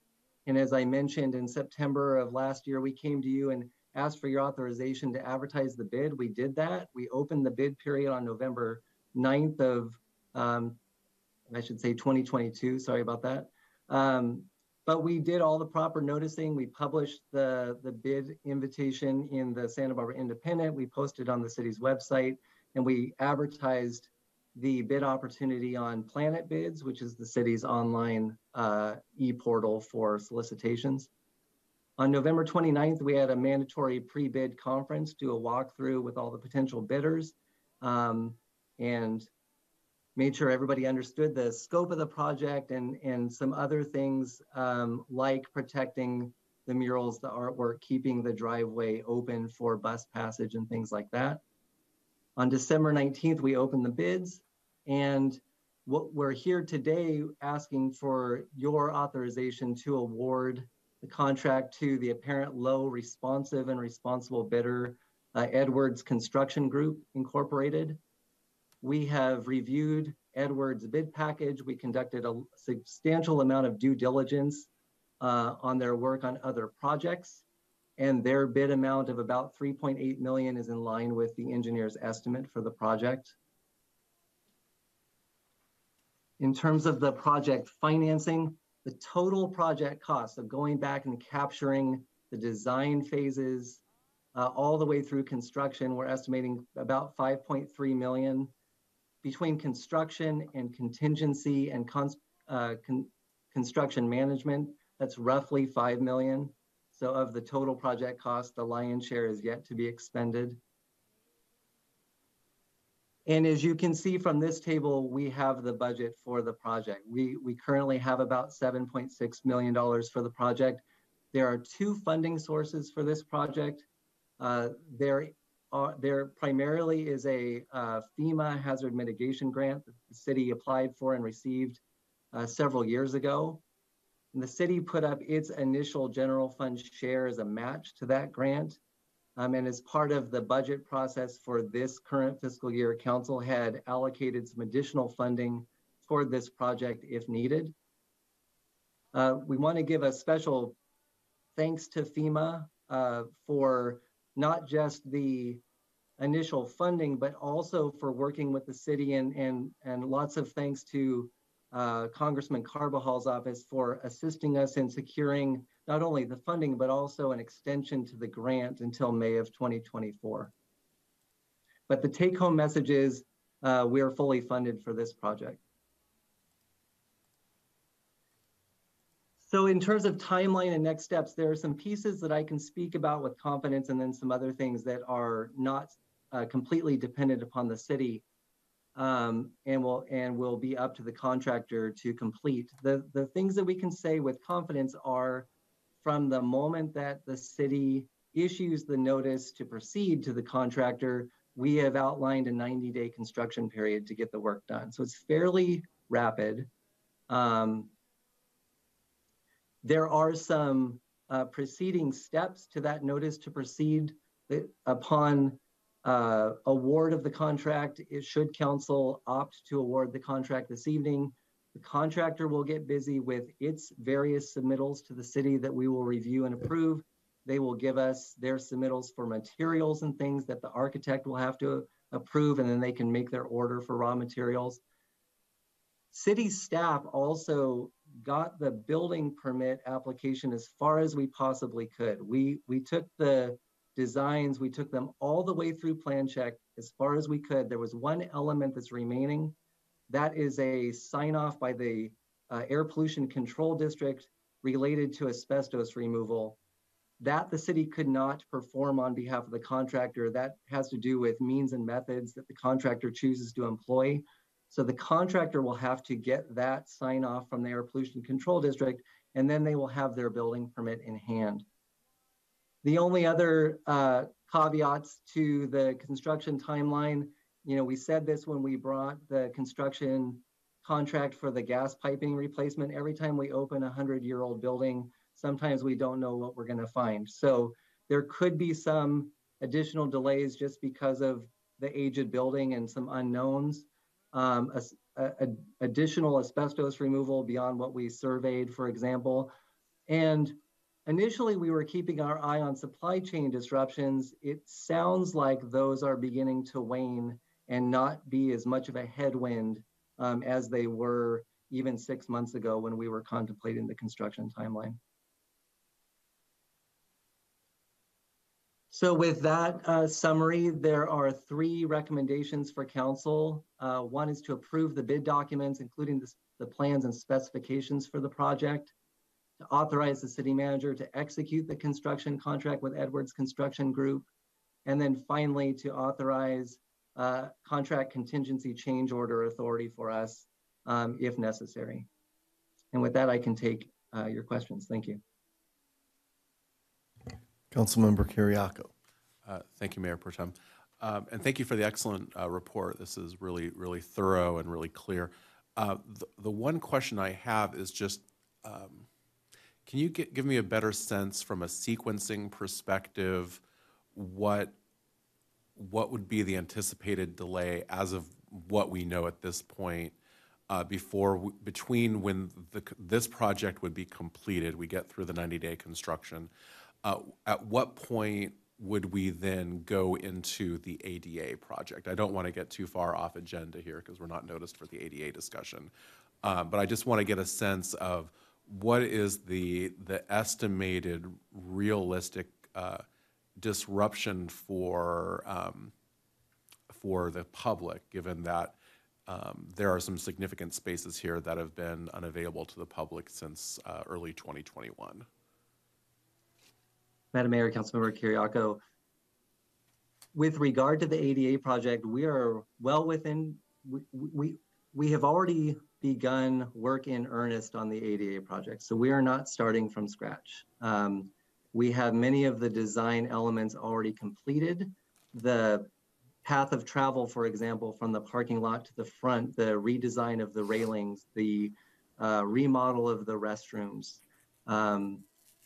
design of the stage lifts in the auditorium and the dining room. Those things are completed.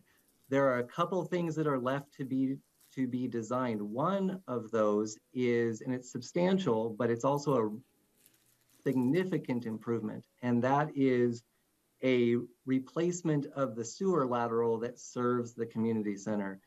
And as you're aware, that's a chronic problem. And so, you know, we are increasing flows to the restroom or from the restroom, and we will have a sewer lateral that will now be able to support those. The other piece of the design that's remaining is, and we're, you know, to be honest, we're still understanding what this means, is that the Goleta Community Center, along with other city facilities, was recently listed as a city historic resource. That will require some additional design elements, you know, from a historic material sort of standpoint. And it also adds an overlay to environmental review, which is going to include not only CEQA from the state of California level, but also NEPA, because this is funded from a federal grant, the community project funding source that Congressman Carbajal helped to deliver to the city. So we are making our way through design. We will need to commence and complete environmental review and then do the work of putting the specifications packed together and those things. So I don't have a firm timeline yet, just to say that we are sometime out. The one thing that I will also tell you is, in relation to putting pieces of the facility back into use, I don't think that the ADA project is going to be nearly as disruptive as the seismic project. The seismic project closed the entire building in two phases. In one, because it was seismically unstable, and then also it needs to be completely closed during construction. From the ADA standpoint, much of the work is outside the building in the walkways and the right-of-ways and the sidewalks.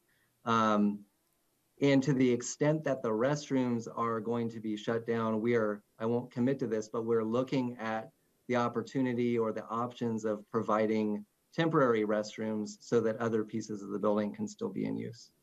Okay. But I'll have more to come on that as we develop the project. Thank you. Really appreciate those answers. No other hands at this moment. Do we have any speakers from the public? If anyone within the Zoom webinar would like to speak to this item, please use the raised hand icon and I will call on you.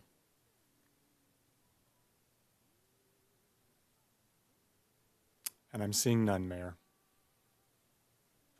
Thank you. Okay, we ready for deliberation or a motion? Councilmember Great Kasdan. report, thank you.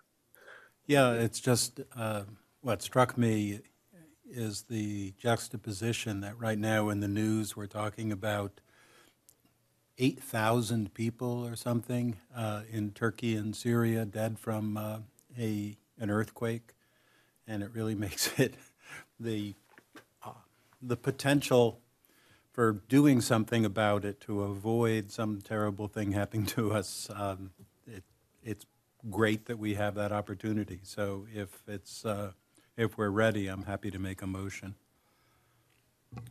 Councilmember Kiriakou. Thank you, Mayor Pro Tem.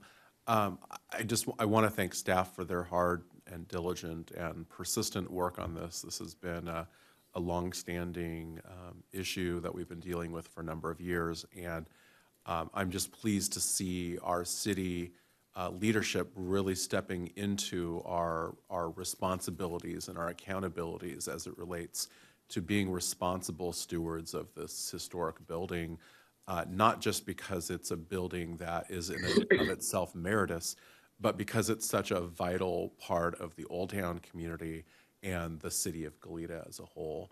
And so I'm just pleased to be able to support going forward, and I'm happy to make a motion as well, or Councilmember Kasdan can make it. Does not matter to me. If you'd like to make the motion, go ahead. I was just being. I don't know if there's other speakers. Not at this time. Okay, well then I'm happy to make a motion that we approve bid documents, including plans and specifications for the Goleta Valley Community Center seismic retrofit project, and authorize the city manager to execute a construction contract with Edwards Construction Group Incorporated for the Goleta Valley Community Center seismic retrofit project in the not-to-exceed amount of $3,801,596, subject to the requirements of the contract documents, and authorize the city manager to approve contract contingency change orders, if necessary, for the Goleta Valley Community Center seismic retrofit project in an amount not to exceed $950,400 to cover cost increases that may result from contract change orders for extra work. Did we get a second? Second. Sorry. She beat you to it. Councilmember Kasdan, I think he may have been the third. It's like Can we get a roll call vote? Councilmember Kasdan. Aye. Councilmember Reyes Martin. Aye. Councilmember Kiriakou. Aye. Mayor Pro Tempore Richards. Yes. And Mayor Perotti. Aye. Ayes have it, unanimous. Great. Yay, moving forward. And that takes us to item B3, which is the 2023-2025 strategic plan update.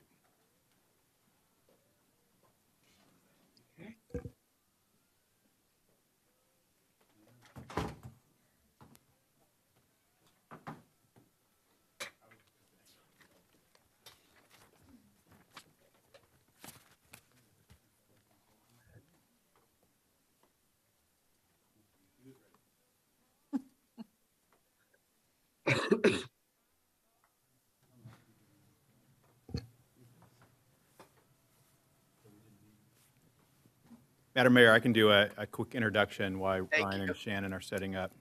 Thank you.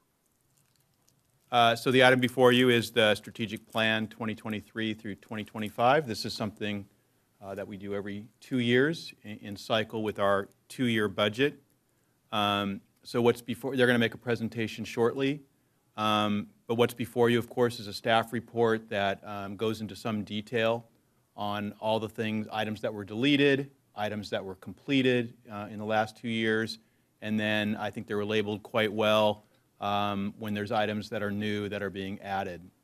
And so Ryan and Shannon will take you through a PowerPoint. It is our intention to allow you as much time as you need to talk about strategic planning. It's very important. We only do it every 2 years. But they're ready to make changes tonight if the council says, hey, let's add this to the plan. Let's add that. We're happy to do that. Again, we get another kind of bite at this apple when we come back with our work plans and then the budget, but this is the highest level kind of strategy plan where we get your direction so we can then put our work plans together and put the budget together for next year. So we're ready to take all that input tonight, and if you get to that point, Ryan can then read back to the council, hey, I got your changes, and we would then recommend moving forward tonight. If by chance there's lots of deliberation or requests for changes and we see that they're starting to get significant, we did hedge our bet and we picked out a date in the future that this item could come back, whether it be a regular council meeting or a special one. So we have that in our hip pocket, but we're ready based on what we hear tonight if it's the council's desire to move ahead and approve the strategic plan. So with that, I'll turn it over to Ryan and Shannon. Thank you, City Manager, Mr. Nisbet.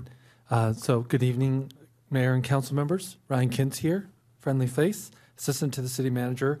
I'm also joined by Shannon Kern, our Management Analyst in the City Manager's office. And tonight we're excited to present to you the 2023-2025 Strategic Plan. Shannon and I thoroughly enjoy working on this plan, so we really are excited to present it to you. So in preparation for this plan, the staff conducted a review of the 2021-2023 strategic plan, and as Mr. Nisbet mentioned, we are proposing updates tonight that reflect completed work, that reflect updated priorities and current issues that the city is addressing, and new direction from the City Council. So the purpose of this item tonight, as Mr. Nisbet mentioned, is for the City Council to review and discuss those proposed changes and then provide feedback to us if you have any, and we can make those changes on the fly tonight. So for tonight's staff agenda, real quick, we're going to just do a high-level summary of the city's two-year strategic plan, which will include outlining what the strategic plan is and its purpose. We will highlight the city's vision statement, the city's overarching citywide initiatives, and then we will open it up to the council for questions and feedback. And then I also just want to mention that should the council have detailed questions about items in the strategic plan, we are also joined tonight by our department directors, so they can provide answers.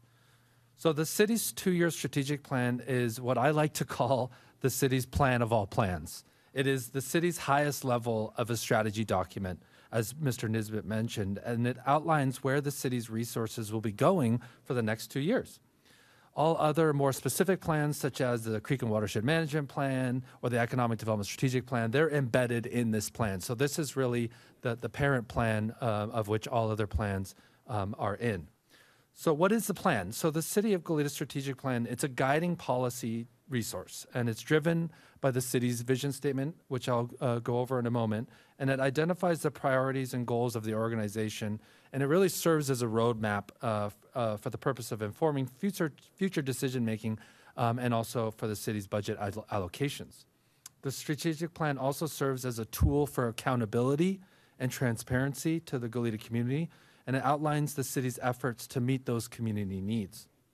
The plan covers a 2-year period that Mr. Nisbet mentioned, and it runs concurrently with our 2-year budget plan to keep current with the city's priorities. And this ensures the document continues to be dynamic and reflective of the goals of the current city council and the Goleta community.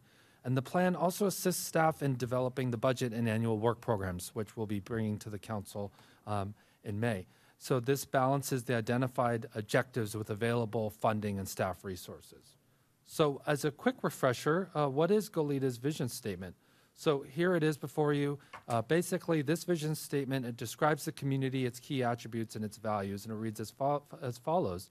Goleta is a beautiful, safe, and diverse community of residents with family-friendly neighborhoods that values the environment, agriculture, and open space while encouraging housing, recreation, and business opportunities. So this really is the overarching statement that really guides the rest of the plan. So in addition, the plan articulates 9 overarching initiatives. And these are the initiatives that guide the city towards achieving that vision that we just reviewed. So these are the following: support environmental vitality, support community vitality and enhanced recreational opportunities, ensure financial stability, support economic vitality, strengthen infrastructure, return Old Town to a vital center of the city, maintain a safe community, enhance the efficiency and operation of city operations, and then finally ensure equity, inclusion, and access in city programs, services, and activities. So these overarching initiatives serve as an umbrella for the strategic goals and objectives organized beneath them in the plan. The strategic goals identify and describe the broad outcomes to achieve each citywide initiative, and the objectives provide measurable targets by which, and they identify specific actions that the staff can take. So the proposed changes to the plan, as Mr. Nisbet mentioned, are provided in the staff report, and they're also an appendix to the staff presentation, so I can go to those if any council member wishes to discuss any specific line items. And then that's our staff presentation, so we'll turn it over to the mayor and the rest of the council for any questions or feedback. Okay, I'm going to turn it back over to you, Mayor Pro Tem Richards. Thank you. I see Councilmember Kasdan has his hand up. So I just had a couple of things. One was the broadband, that the item there saying create a broadband plan, and I wasn't clear so how this, we're in the county one, and how this is incorporated, or how does this fit? Yeah, that's an excellent question. Thank you, Councilmember Kasdan, Mayor Perotti. So the county's SBCAG broadband strategic plan, that really provided a general foundation for all of the cities that are within the county. They provided recommended actions that we could take, but a broadband strategic plan would be more specific to what the council really wants to take. and it provides an avenue for us to be organized and structured in how we address the broadband needs of the community. There are a lot of strategies and objectives in that SBCAG plan, and the council may or may not want to address some of those. At that presentation that night, staff did consult with SBCAG and said, what do you recommend in terms of moving forward? And they said, you guys should do a broadband strategic plan, because that allows you to be more specific on what is needed for Goleta specifically and to meet those broadband needs of the community. Okay, so that is just a foundation, what SBCAG did, and we can incorporate that in our plan, but we need to do a plan to move forward. Absolutely. All right. And the next one is that next item there, 4.1.4, the support local businesses by facilitating and promoting communication, collaboration, advocacy, and assistance. It just feels like a little vague. Yeah. What are we trying to accomplish? So You're right. clarify. It is vague. It's very vague, and that was kind of intentional. As you know, the city's currently in the process of developing our economic development strategic plan, and that will really highlight the specific strategies that we need to take, and that is in the strategic plan. We felt this is kind of this statement intends to show the type of role that the city will play in fiscal year 24 and 25, and really ongoing in perpetuity after the economic development strategic plan becomes adopted and implemented. So we wanted something that is going to show where the city is going in terms of direction, because we will have that plan adopted this fiscal year. So we wanted to have something in the strategic plan that addresses what we believe will come out of that economic development strategic plan. So the objective outlines how the city will be a conduit for information for local businesses on where they can get assistance, how they can collaborate with other businesses or with the chamber, and how they can learn more about what the city is doing to work with and support the local business community. And I'll just read that for the good of the order here. So that one is 4.1.4. It's support local businesses by facilitating and promoting communication, collaboration, advocacy, and assistance. And as you mentioned, it is very vague, and that was intentional.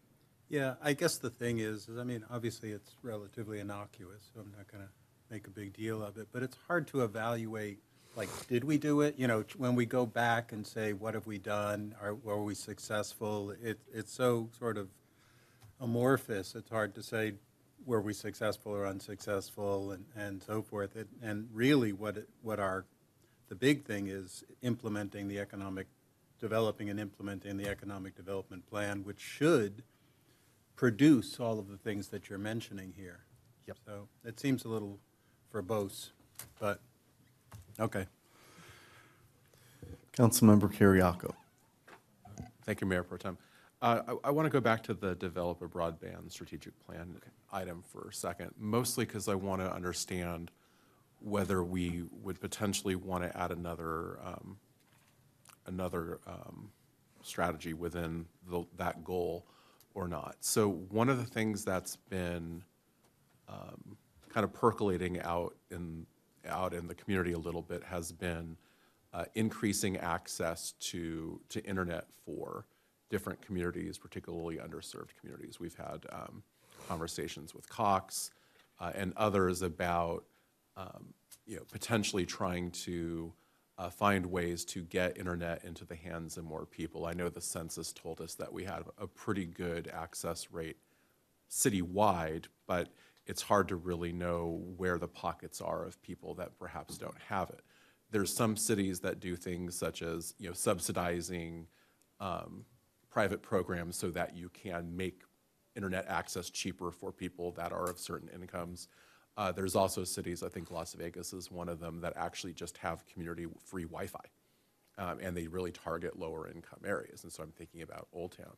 So I'm just wondering, based on staff's understanding of 4.1.3, develop a broadband strategic plan, is what I'm articulating now something that would necessitate another item here, or could it fold into that item and then we could kind of suss it out during the work plan process and then budget?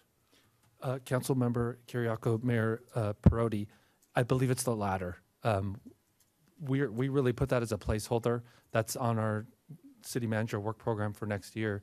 And so we're really going to be hashing out the details of what's included. But absolutely, I think that's the impetus, is the diversity, equity, inclusion, and equal access to broadband. That's really the main impetus for developing the broadband strategic plan. So it's absolutely the latter of your comment. Okay. And then if we had a couple of thoughts on potential strategic goals, would now be the time to just kind of start putting those out there? We're ready. Okay. So one would be a satellite library in Old Town. And I'm open to that being support economic vitality, and I'm also open to that being an Old Town specific item in terms of returning Old Town to a vital place. But a couple of things are driving this for me. One is when we had the heat wave during the last summer, a lot of folks were encouraged, hey, go to the Goleta Library. Goleta Library had air conditioning. The Goleta Community Center doesn't, and at any rate, the auditorium and the dining hall weren't open and available to folks anyway. Given the absence of a public school in Old Town, the absence of a library, of a community space, there's really not a cooling center for seniors, for kids, for anybody in Old Town, or frankly, a lot of different places south of the freeway. And so that would be something I would be interested in seeing, both from the cooling center perspective, but then also from the standpoint of it would bring more families and children into that area. It'd be a place to gather, to learn, place to do their homework, study groups, internet access. There's a lot of potential there, and I know that's something that's being. Well, I won't say that just now. So that would be something I'd be interested in seeing added to the strategic plan, perhaps under, where is it? What's the initiative number? We were thinking return number Old 6. Town to a vital center of the city. Yeah, section 6. So I'm interested. I'm happy to either put it under 6, or if you want to just line it up with where the existing library item already was, which is I think under community vitality. You have 2.4 strategic goals, support the Goleta Library as a robust community resource. You could potentially put one under there that is, explore a satellite library in Old Town. I'm happy to do it either way. I mean, editorial comment, I feel like 9 is too many of these things because you have stuff that just bleeds over, but I'm not going to legislate that today. Well, let's see here. Wherever staff wants to put it is fine by me. Okay, yeah, I think under the library section may make more sense. But I do want to turn it over to our city manager to just discuss what impacts of adding an item such as that to the strategic plan and where it would fit in the work program process as well. Madam Mayor and Councilmember Carriaco, again, this is the highest level plan, so I think the big ideas, the stretch goals, I think, do kind of start here. You clearly recognize it's a big idea.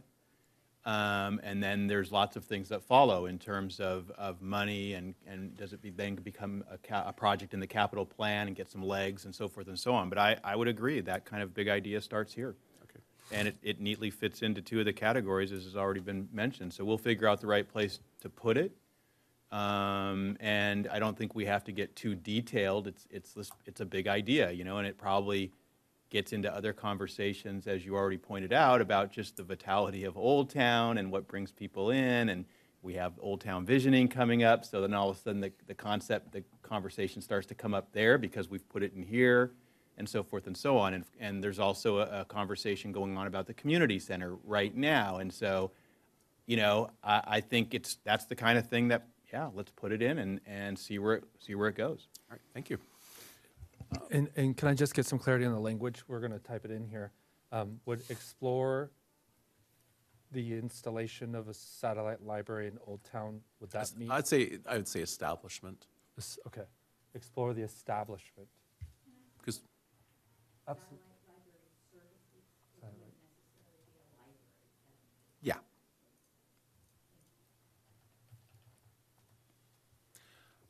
Let's see. So then I want to go down to the diversity and inclusion goal. Okay. And one thing I'd be interested in us looking at is this comes up for me sometimes. The pickleball item, when we were thinking about the Goleta Community Center courts and the conversion of what had been a tennis court with some basketball courts into pickleball, that whole process kind of drove this home for me, and there's been a couple other examples too. Much like our staff reports point out, even when it's not even in the same zip code as CEQA, the reports still have to say that there's no CEQA impact, right? It forces you to stop and pause and think and reflect before you file your report, right? And then it comes to us. I'd really like to see something in our reports that examines the equity impacts. When you're making certain choices, whether it's on recreation and where to put it, housing and where to put it, and for who, there are equity issues related to that. Sometimes very positive created by a project, and sometimes negative. And you'll never really know until you get there, until you're evaluating the issue. But I'd be interested in having something in the strategic plan that says that we'll look at what other communities are doing, because I don't think this is the first time this has ever been proposed anywhere, but I can't recall off the top of my head where I saw this somewhere else. It would be great if we could look at cities that do this and then come back to us at some later date with here's a recommendation. It could go to the DEI committee, and we could come up with we like this approach that this city is doing. Let's emulate that. But if there's concurrence for that, I'd be interested in having that as a goal. I'm curious about process here. Like, do you want us to chime in to concur or support? I would definitely support that, and I also support the exploring the library service in Old Town. Madam Mayor, I see you nodding. Is that how you'd like to handle this? I agree, yes. Thank you.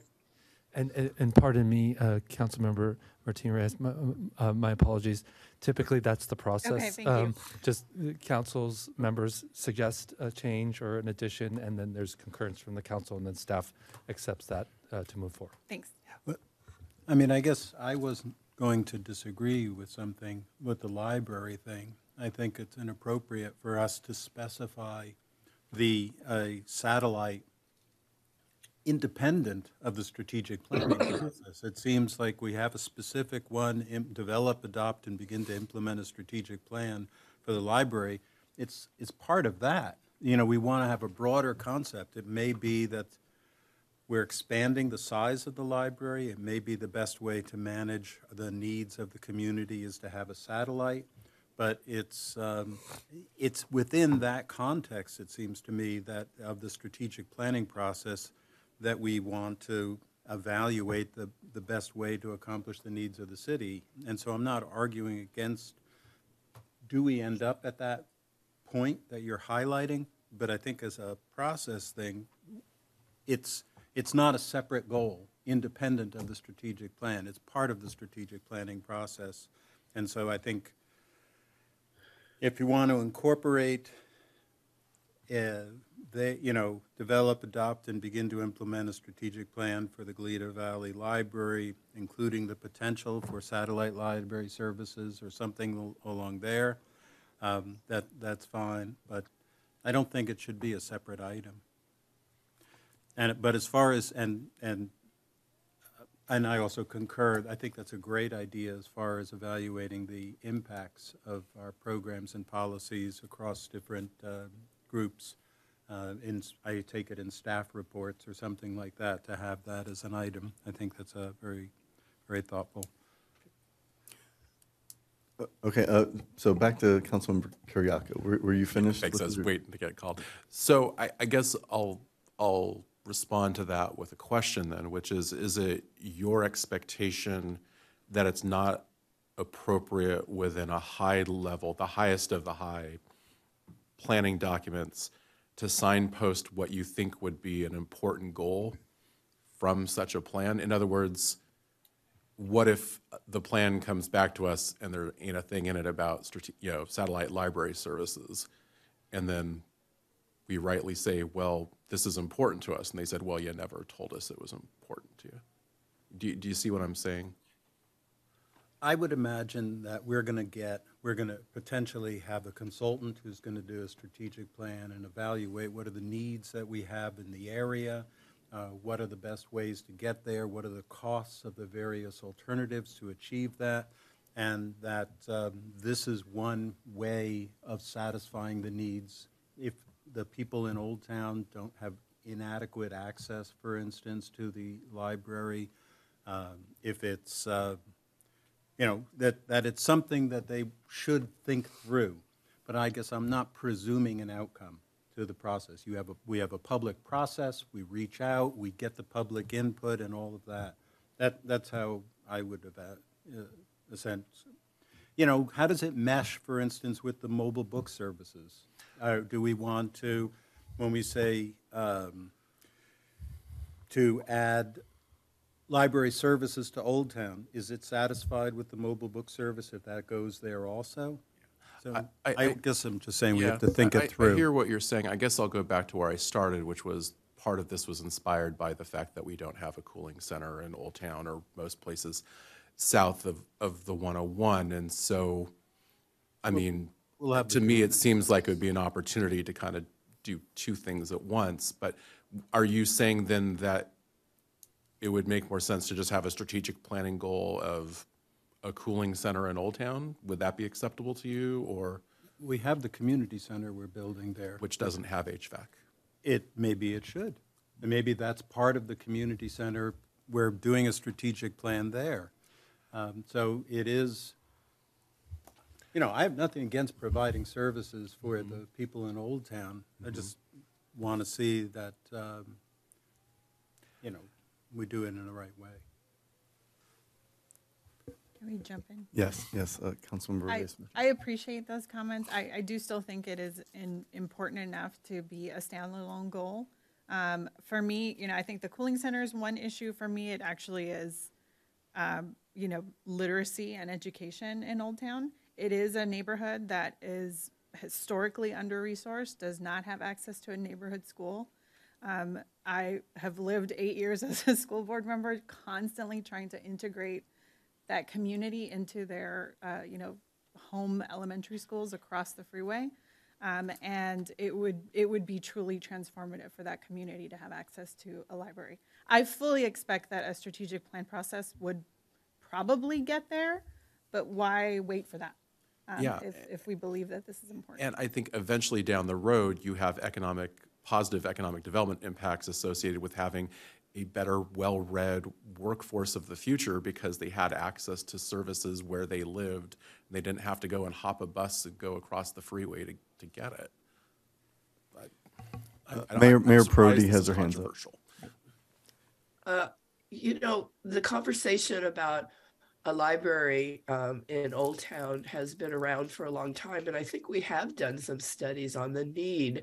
That there definitely is a need, and I like the idea of it being incorporated into also a cooling center. But libraries are so much more. They're just places where people gather, and it gives a sense of place in their community, and it's lacking that in Old Town.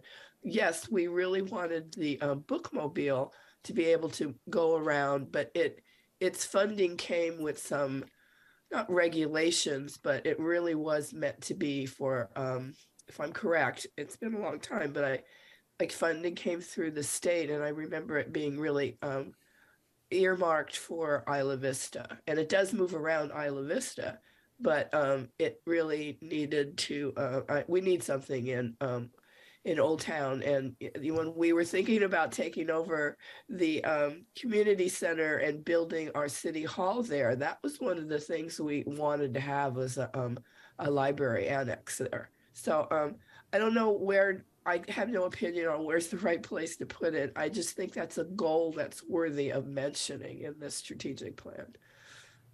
Madam Mayor and members of the council, how about if we do this? How about if we do both, essentially?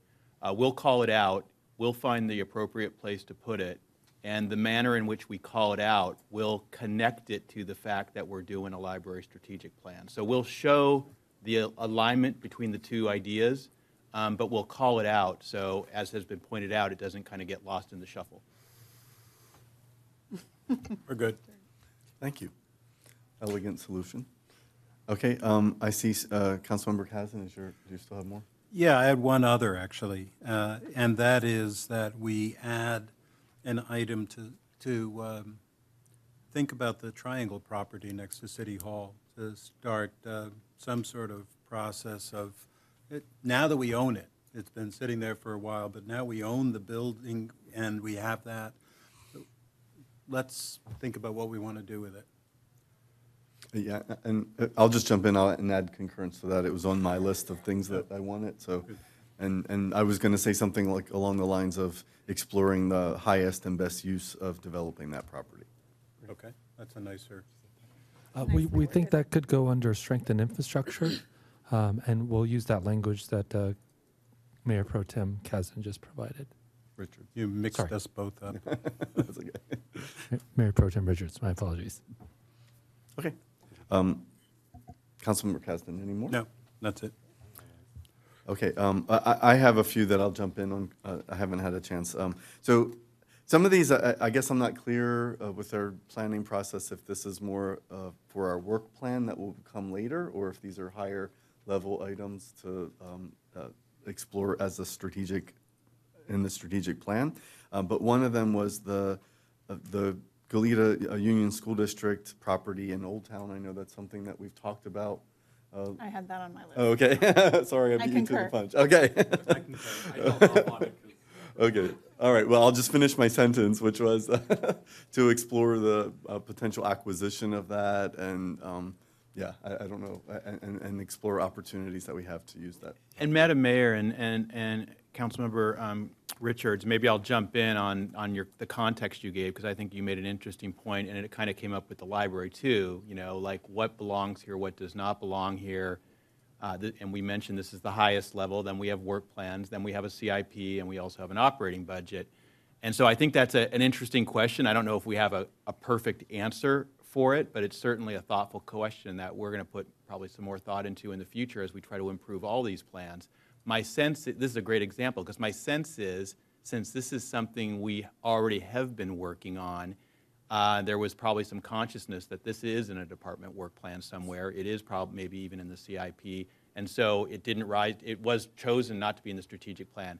That's just my thought. Again, I think people could argue this all day long, whether what plan something belongs in, but I know the pursuance of this idea to find a property and do an exchange with the school district is in one of our work plans right now. I think it's in yours. It probably is in mine. Yeah. I see the nodding head. I was trying to give it to Yeah, that's correct, Mr. Nisbet. It's in the city manager. Yep, it's in our work program. Okay. Yeah, then perhaps it's not needed here as long as it is in a work plan. I just wanted to make sure that that we had an opportunity to prioritize it, maybe above other work, you know, and make sure that we're clear about how that we want movement on this. I think it is really important for it to be in this document.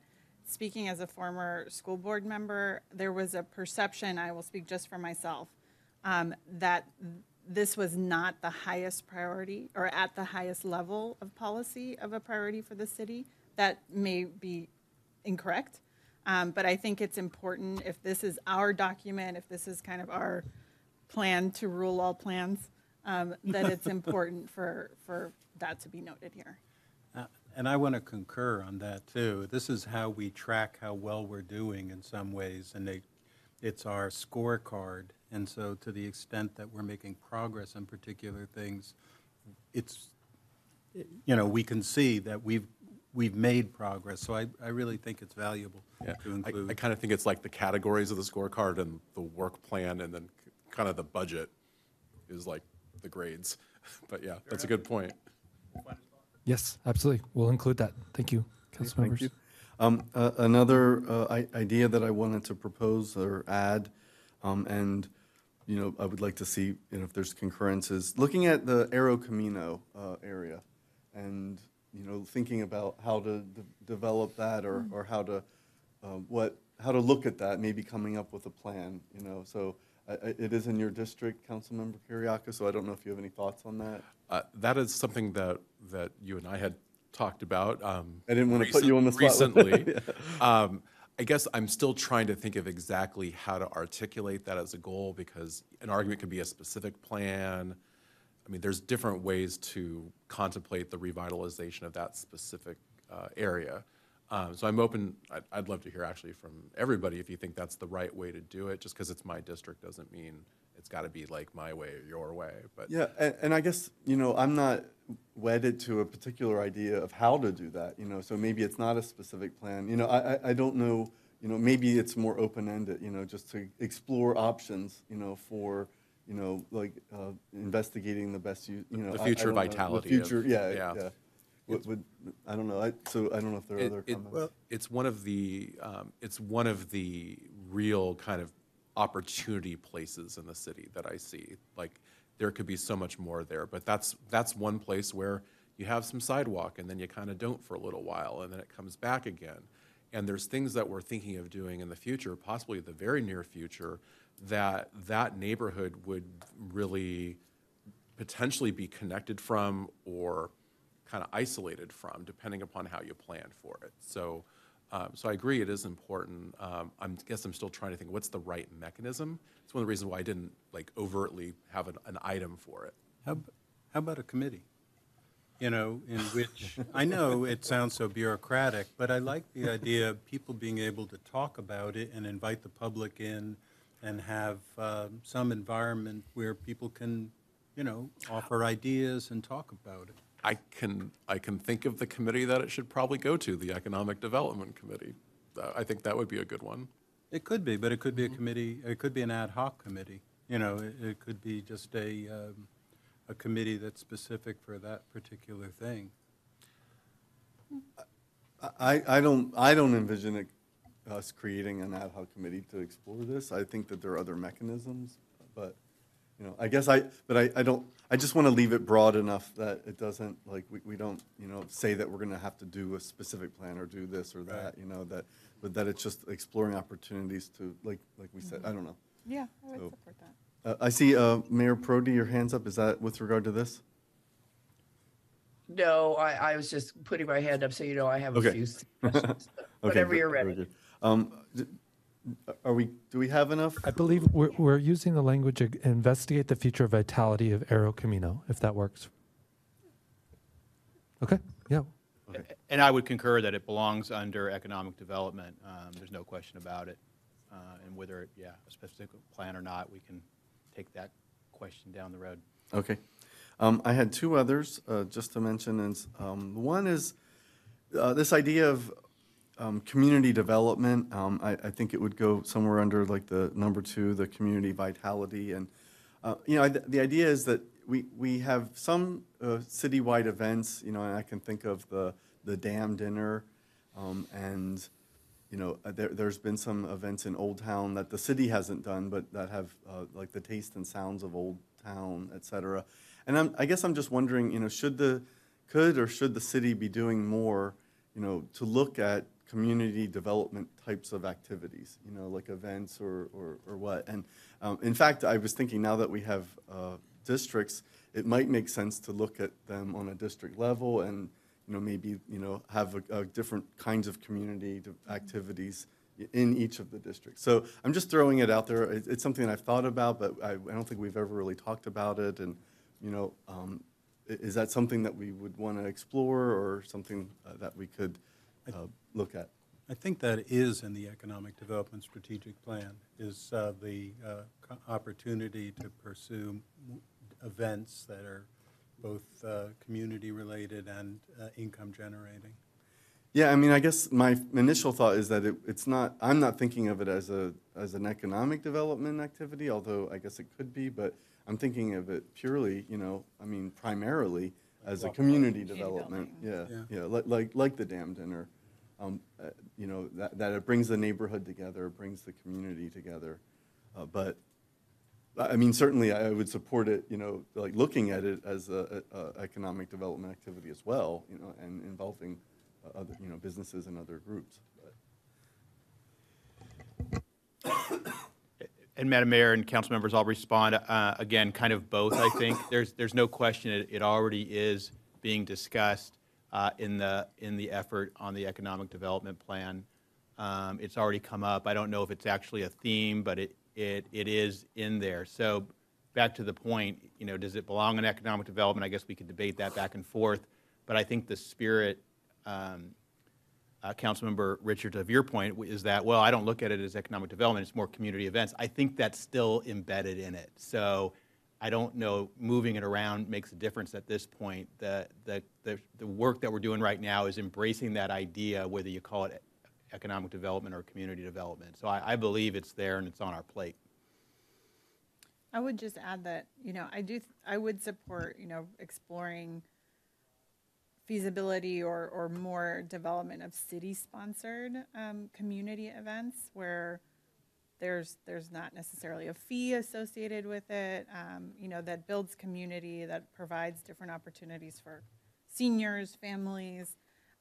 You know, for example, we're in Black History Month, and it would be great to have had, you know, a city-sponsored event, you know, related to Black History Month or any other type of, you know, events. I could see an economic development plan also kind of having maybe a different lens to community events, but I think, and correct me if I'm wrong, I think what you're going to is more of that community building, city-sponsored events. We've seen the tremendous success of the Dam Dinner and its growth. I think there's clearly a desire to have more events like that, and there could be different scales and different locations. So I would support that. So, I mean, I think if we're already doing that, if it's in there, then I'm okay. As long as that's our clear, common understanding of what that is working on then. Yeah, I think it is, but if Ryan can think of a way to kind of massage some of the language that's already in there so that, again, that idea doesn't get lost in the shuffle, we'll make sure we wordsmith that in. Absolutely, we can do that. Okay, and then one final thing. You know, I noticed that we have agriculture and preservation of agriculture in our, I think it was in the vision statement, environment. Yes, it's in the vision, and you know, there actually aren't any strategic goals or objectives that relate to agriculture, preservation of agriculture, and I think that maybe it would be worthwhile adding something somewhere. And I was thinking maybe under 1.3. Environmental vitality, you know, just for the city to explore opportunities, you know, to preserve the agricultural resources in our area or something like that. You know, just, you know, communicating that this is a value of the city and that we want, you know, and one thing that comes to mind under that is, you know, for example, Measure G 2012, you know, that is something that was passed in 2012 and at some point will be expiring. You know, kinds of things like that are activities, initiatives of the city that are, you know, we're putting forward to do what we can to preserve it. So I don't know if there's some discussion. Is that clear? Yeah. We have included it here under section 1.3. And the way we have it written now is explore supporting / preserving agricultural vitality or urban agriculture. Okay, that would be great. Okay, thank you. And moving along, I see Councilmember Reyes-Martin. Yes, I have a couple for consideration. On 4.7, which is, I believe, affordable housing, I really appreciate that this whole goal is very comprehensive and includes homeowners, nonprofit developers, employers.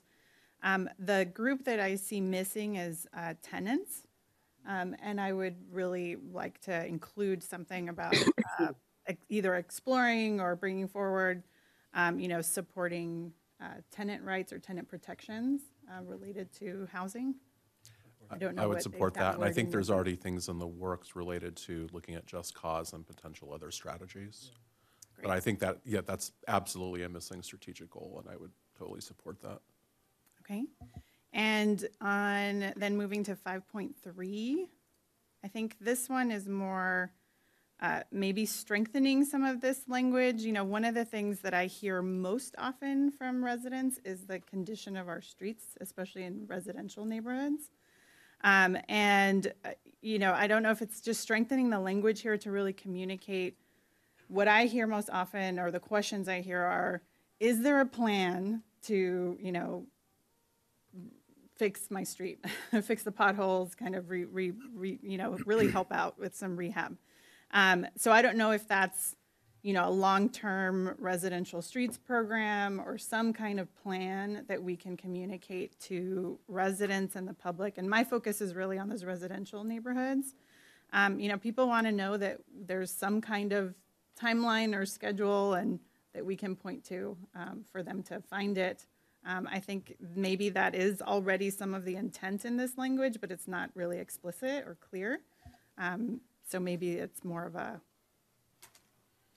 I guess the only question I would ask is whether it needs to be so explicitly residential, because I've talked to many business owners. This came up a lot during the discussions about the sales tax, where business owners were telling me, like, I'll support it as long as you fix the darn road that comes to my shopping center, my business, et cetera. So I appreciate residential streets. I've heard it mostly from residents, but no, I've heard it from both, and yeah. I'm not trying to pit one against the other or put one higher than the other. I just wonder, does it need to be so explicit for residential? No. Okay. Residents and businesses, split the baby? I guess, I think that is the intent on the second item, B3.2, and then the specific road plans for roads we do each year when we do our CIP list.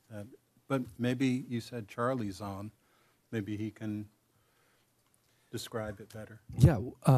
So, council members, Mayor Prodi, we have two objectives under protect and maintain our roadway system, as you know. So it's maintain and regularly update the city's pavement management program, and then also design and construct pavement overlays, rehabilitation, reconstruction projects that will achieve and maintain a council-approved citywide pavement condition index. So that really, I think, encompasses what you're trying to say. But if you want us to add language to be more explicit, I think that's okay. But I also see Charlie Mr. Ebling up there to provide input. Before Charlie chimes in, maybe just more plain language that really communicates that. I don't think many residents know what a citywide pavement condition index is, or that this is what the mechanism to achieve that. So maybe it's just changing some of the language or adding some language so that it's clear. Yeah. Mr. Ebling, any comments there? Yeah, thank you. I would say I would go along with what the council members are saying, that maybe just a little bit more specific language that I think Mr. Kintz and I can work on.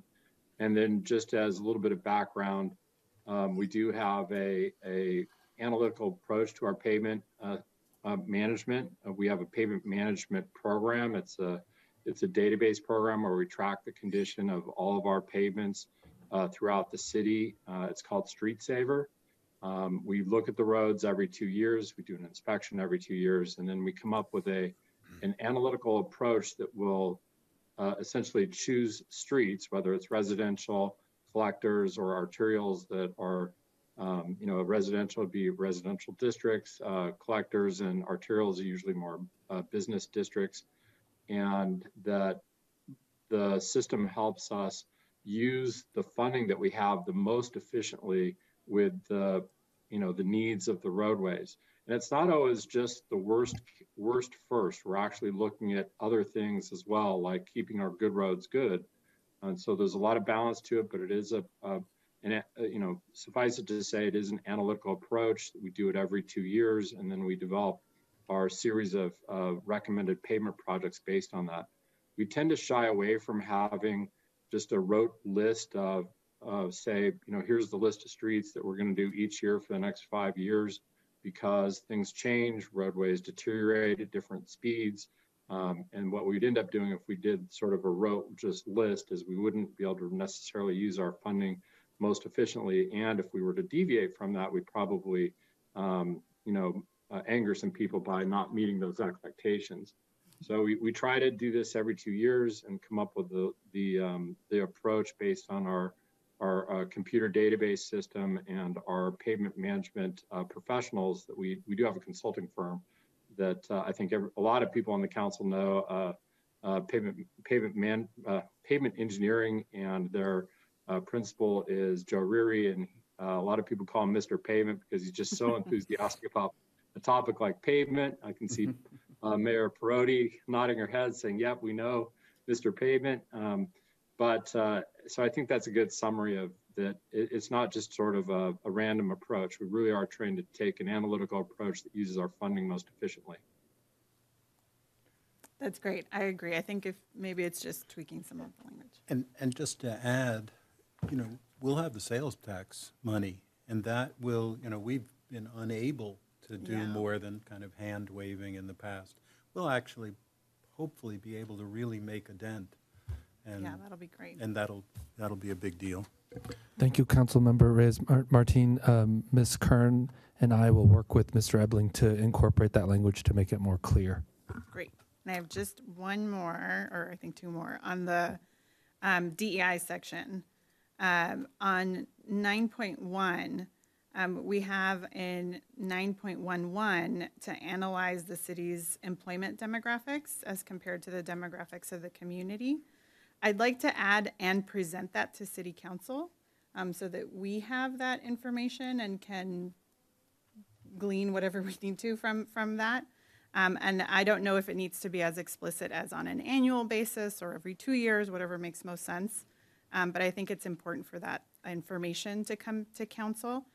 And related on 9.3, there's also the analyze the city's board and commission appointee demographics. I think that should also come to council. And I see thumbs up from Councilmember Kiriakou.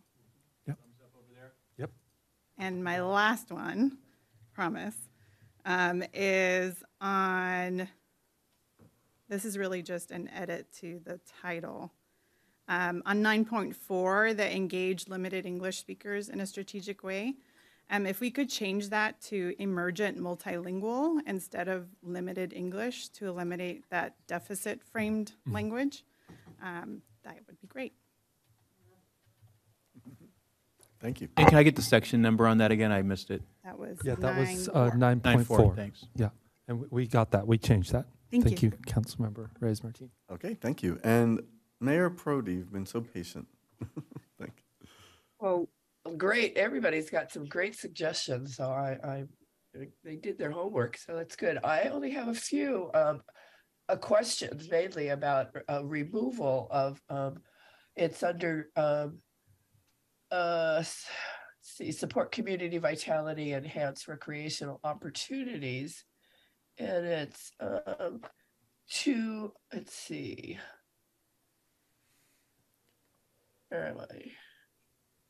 2.215, it has develop a public art installation policy.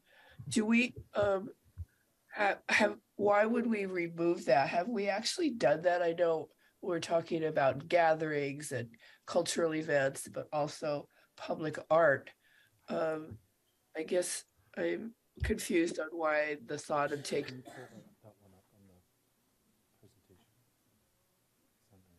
2.215. Mayor Perotti, thank you for that.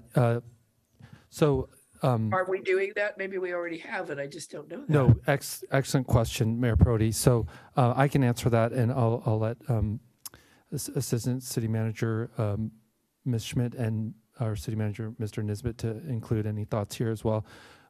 We attempted to develop that policy with the Neighborhood Services Department. Ms. Plummer and I, we ran into some major roadblocks under some freedom of speech issues, and there was some traction that was made, but it was determined that in order to proceed with a public art installation policy, we would need a much more robust process, potentially developing a public art installation plan or strategic plan.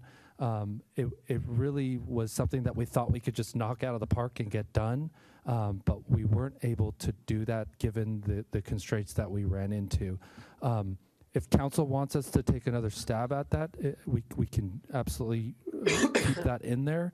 I would just defer to our city manager and our assistant city manager of where that fits into a work program and which department and which fiscal year that's put under for a work program.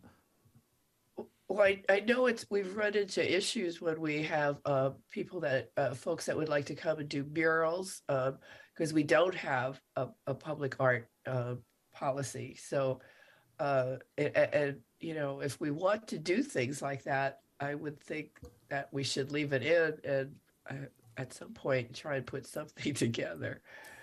Mayor, it looks like Christy Schmidt has something to Yes, say. yes, thank you. Madam Mayor and city council members, yeah, I think we were feeling like this was maybe staff-led as something that we could, you know, kick out of the park. We did find a can of worms as we started to open this up around freedom of speech issues and censorship issues when it comes to different types of art. That said, there are programs that work with the County Arts Commission and that are set up specifically to, you know, overcome those hurdles. And if we felt that that was a real interest of council, we could explore something like that. I think the reason for taking it out was just not knowing that there was a lot of energy around that from you that would justify that level of, you know, a robust program or partnering with the county. But if it is a sincere interest that you have in having a policy and maybe a program and funding a program around the arts, we can do more exploration of that. We can leave it in. Well, I'd like to hear from my colleagues. You know, I don't want to be the only one. No. I see a support lot that. of nodding. Okay, I can't see you. Yeah, I agree. Okay. Okay, thank you, council members. We'll put that one back in there.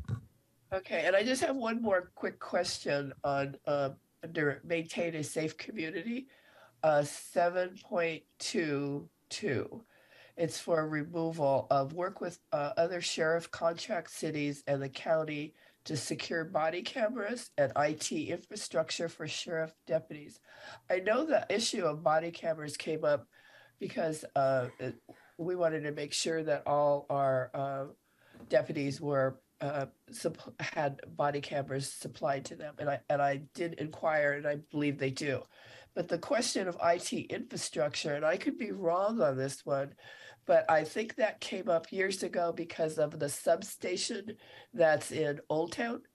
It's a sheriff's substation that's it's not used, and one of the issues because it's not used because there's no internet and no computers, so they can't do any paperwork there.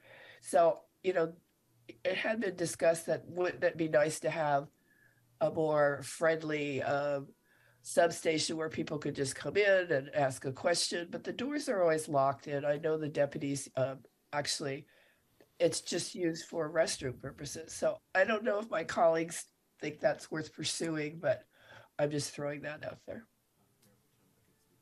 Yes, Councilmember Kiriakou. Madam Mayor and Mayor Pro Tem, I can speak to this because this was something that I had pushed for, and I wasn't alone, so I don't want to grandstand in any way.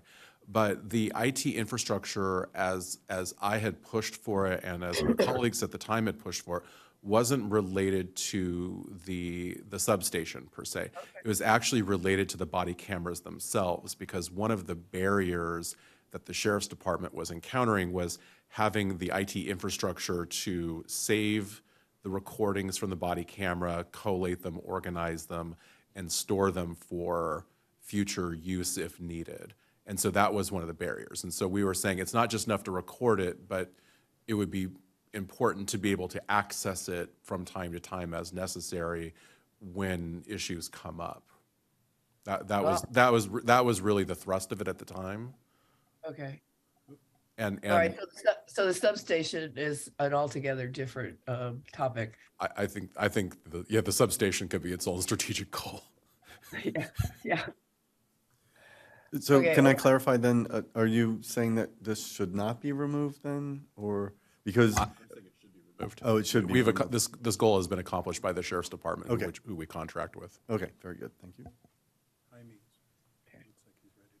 And we're just not going to, we'll just leave the idea of making the substation a little bit more friendly. That could come up, a topic that could come up another time. Just an observation, the idea that no IT, they could get a hotspot, a mobile hotspot. If that's the limitation on using the substation, that's not a That's good what I'm hearing. limitation. That's That doesn't make any sense. Because they could do paperwork there, they could do reports. They're doing I don't know. It's just sitting there. I'm wondering what we could do with it. I see. Mr. Valdez. Yes, Mr. Valdez? Yeah, if you'd like. So yes, Councilmember Kiriakou is correct in regards to the infrastructure related to this item here. It's essentially the amount of data that gets created by video files. And so that was one of the big constraints at the time. Since then, I think they've been able to find a workaround, and space on offsite servers is much cheaper. In terms of the substation down in Old Town, it is mostly used for report writing, kind of at off hours, but we already have the substation at the Mineral Marketplace. We have locations here at City Hall. They also have their headquarters off of Turnpike. And so at any given time, we have 3 patrol vehicles. So there isn't that huge a need for the reports to be done at the same time, because we actually do want them out in the field. So what we've asked in the past is if they needed anything further for that to be used, to let us know. There was some monies available through a former donation fund that's still available, but we haven't got that.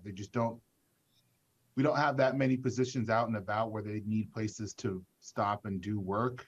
If that changes, we're happy to relay that information back to council. I think for me, it was more about having the community feel like they could go over there and ask a question. But, it's not welcoming because it's always locked and not really, it's just a thought that I had. And maybe there's not a need, but that was just my thought. Madam Mayor, if I may interject here, this is something that I've brought up in the past, because I feel like it sends a bad signal that there's a building that's right there at the corner in a highly visible section of Old Town that says Sheriff's Station that is almost always empty, that is not staffed. And I get that maybe the need isn't there for the sheriffs to use it, or it's not, the capability maybe not there, or the need. But I just feel like it sends the wrong signal to have a building that has that sign that is almost never occupied, and so I feel like it's worth exploring. Is there a better use for that building? Is there a way, to make it, more community oriented, something that would actually benefit the community by being there? It seems like there's an opportunity. It's at a prime location, and so I'd like to learn more. Is this owned by the Community West Bank and rented to the sheriffs, or is it given? I mean, is there some other use that they might want to think about, or is there something that we could, it could be like a visitor center. It could be, there's a lot of things that I could see it being. So I don't know if that's something that we want to add, or if that's something that we could include in this, but I think it's worth having a discussion. I'm wondering if maybe the best place to kind of kickstart that discussion would be the Emergency Preparedness, Public Safety Emergency Preparedness Committee. We could, Councilmember Reyes-Martinez and I could talk about it, kind of get underneath a little bit more of the history. My recollection is it's essentially donated. It's on Community West Bank property. I don't know that there would necessarily be we can just turn it into a visitor center without there being multiple conversations with the bank. So why don't maybe the committee could kind of get underneath that a little bit more? Yeah, and I just throw out visitor center. I don't know if that's the best. I'm not necessarily proposing that, but I'm just offering an alternative. I didn't mean to be critical. I just don't know how elective it is. Yeah. Right. Well, I appreciate the conversation that we're having now, so thank you for that. All right, thank you, Mayor. Did you have more? No, I'm putting my head down. Okay. Yeah. Madam Mayor and members of the council, I have one comment, just since we're on this slide. I might as well make it now. I wasn't going to make it, but I see we're on this slide. So you might note you went right by it. But on the 9 initiatives, this one, number 7, used to be maintain a safe community, and we have proposed changing it to a safe and healthy community. Doesn't seem like much. It's adding one word. I completely understand that. That was an idea that I had and presented to Ryan. So what I've observed, and I think many others have too, as we come out of this pandemic of the last 3 years, public health has been highlighted. Mental health has been highlighted. And I have observed cities realizing this and seeing that there's more to do than just kind of wait for the state and the county to do what they do with regard to public health. And so when I looked over the 9 items, I didn't see health mentioned anywhere. And so it just felt to me, as we move into the post-pandemic world, I'm seeing, yeah, that's what I'm seeing out there in my universe, that it's being combined with safety, and you're seeing an emphasis. And so we don't have any objectives yet, we don't have any goals, but it starts with a word. It's a very important word, health, and it might lead to other things down the road. So I just wanted to mention that that was thrown in there, not a big deal at this point, but we did broaden that one to say safe and healthy. I see you nodding. Oh, shall we go to public comment? Okay. Yes, if there are any members within the Zoom webinar who would like to speak to this item, please use the raised hand icon and I will call on you.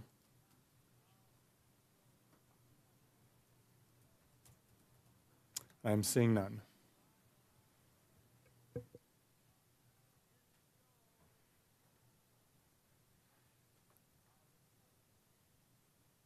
Mayor, I think you're muted.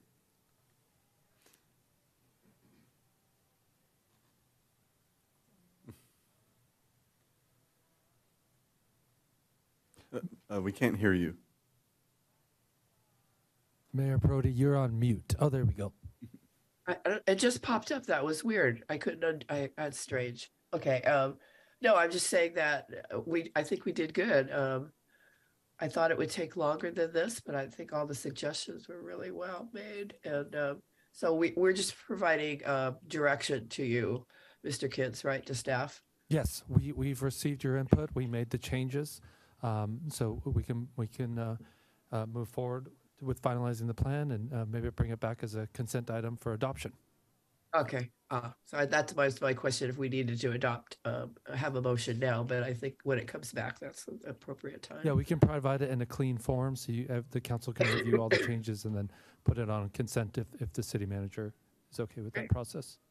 All right. Thank you. Thank you for all your hard work on this. Great. Okay. Thank you, Mayor Prodi and council members.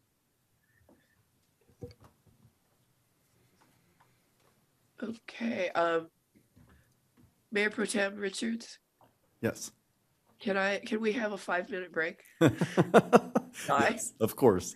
Okay, Okay. 5-minute break. 5 minutes. Thank you. It's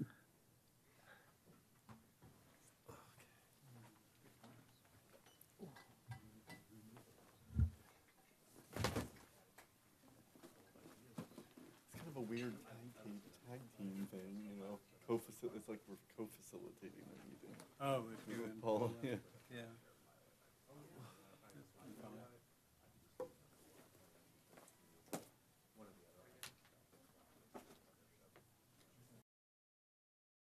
Is that all there is? If that's all there is, my friends, then let's keep dancing. Let's break out the booze.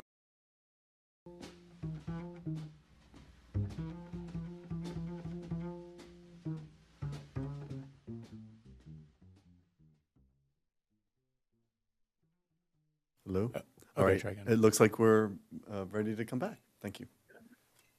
That's going to take us to item B4, adjustments to council appointments to regional ad hoc and standing committees. Okay. Is that Ms. Schmidt? Are you helping us Yes, through this one? Madam Mayor. Yes, it's me again. Madam Mayor and City Council members, Christy Schmidt, Assistant City Manager. Tonight's item is in follow-up to your meeting of January 17th, where you made appointments to various regional committees and to your own internal standing and ad hoc committees. In preparing that item, Deborah Lopez, our city clerk, who is here tonight participating remotely, and myself realized that it was probably time for us to look at whether some of those assignments and committees should be discontinued. Having gone back and talked to our liaisons for our 11 standing committees and 6 ad hoc committees, we have some recommendations for dissolving several council subcommittees. So first, we are recommending dissolving the City Hall Facilities Standing Committee. This committee was formed when the city was really looking for a new city hall. And since then, we have bought the building here, and it has become our city hall, and we are now occupying all 4 suites. And so we think that this issue is not so complex or time-consuming that we really need a separate standing committee for this purpose. We will, of course, continue to bring you policy issues related to City Hall through other established processes as we do with our other facilities and properties. Second, we are recommending dissolving the ad hoc Santa Barbara Airport Support Property Development Review Committee. It is a mouthful. This was created for a limited purpose to examine issues related to the City of Santa Barbara's property off of Hollister Avenue, and we think the committee has achieved its purpose, as we mentioned in the staff report. Third, we've recommended dissolving the Library Ad Hoc Committee. This was created many years ago before we managed the library to work with the county to identify additional funding to support the Goleta Valley Library. We still have funding issues, but we think that these exceed the original limited purpose of the ad hoc committee, and that discussions about funding for the libraries in the future should be either with our Library Advisory Commission or with the full council, or we may even want to eventually discuss setting a standing committee for library funding issues if we get more activity on that level. But for now, we think it's appropriate to dissolve the ad hoc committee. Finally, we are recommending that you authorize the administrative dissolution of the ad hoc Goleta Valley Community Center committee once you've adopted the Goleta Community Center strategic plan, which is coming up in the next couple of months here, we hope. At that point, we think that we'll have reached the appropriate end of the limited purpose for which that committee was established. We also, in the staff report, we initially identified for discontinuance the council appointment to the Goleta Valley Community Center Organization's Board of Directors, the Goleta Beach Standing Committee, the Ad Hoc Revenue Neutrality Agreement Committee. However, after consultation with the mayor and the mayor pro tem, we are not recommending dissolution of those appointments and committees at this point.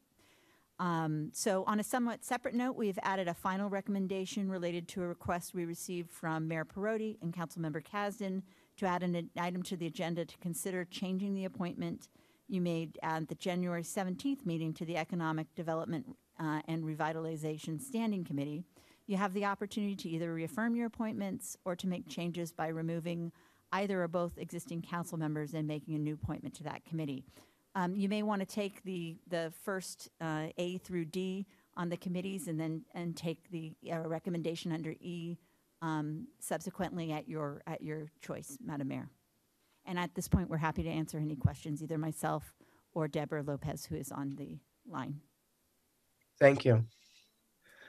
Questions? I think your suggestion to do A through D first is a good decision, good choice. Council, I'm not seeing. Oh, there you are. I couldn't see any of you for a while. Councilmember Kiriakou has his hand. Just a process question. So if we're going to take that separate, do we need to take a separate public comment on that portion? Or would we wait till the very end, like discuss it and then go through everything else and then do separate motions later? Like, how would this work? So we have to, under the Brown Act, take public comment before any action. So you can segregate it if you want and take public comment on A through D and then take an action and then take public comment on E. You can take it all before you take any action on those. Those are your two options. Okay. I don't have any questions or anything on A through D. I don't see any other hands.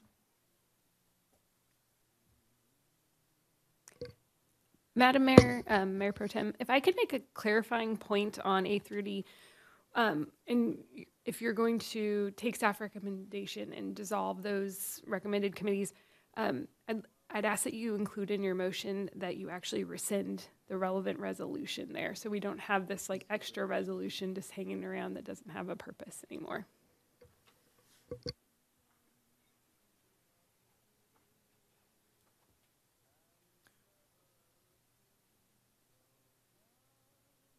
Are we taking public comment at this point, or are we? I guess I'm a little confused on this. Madam Mayor, it's at your discretion. If you'd like to take public comment on all A through E, you can do so. Or if you'd like to take public comment on A through D, and then act on A through D, and then take public comment on E after, you can do that as well. Okay. I would think we should take public comment on A through D first. Yes, if any member on the Zoom webinar wishes to speak to items A through D, please use the raised hand icon and I will call on you. I do have a speaker slip from Kristen Miller. Not sure if you wanted to speak through you. Okay. And I'm not seeing any hands for A through D on the webinar, so no public comment at this time. Okay. And now do we move a motion for those, or do we go on to E and then come back and do? Madam Mayor, you can take a motion for items A through D, and you can do so in one motion if there's consensus on that, so it won't be a complicated motion. I'm willing to make the motion if you just help me. Yeah, for sure. Do I need to read it, or can I just say that we move to approve A through D and dissolve the associated originating resolutions? Yeah, that's perfect. I think that's enough for the clerk to know what the action is and that it includes rescission of those originating resolutions. Okay. I'll second that. Okay, we have a motion and a second. Can we call for the vote? Roll call vote. Councilmember Kasdan. Aye. Councilmember Reyes Martin. Aye. Councilmember Kiriakou. Aye. Mayor Pro Tempore Richards. Yes. And Mayor Perotti. Aye. The ayes have it. Okay, now we're on E. Mayor Pro Tem Richards, I'd like to start off by making some comments. Yes, please do. Okay.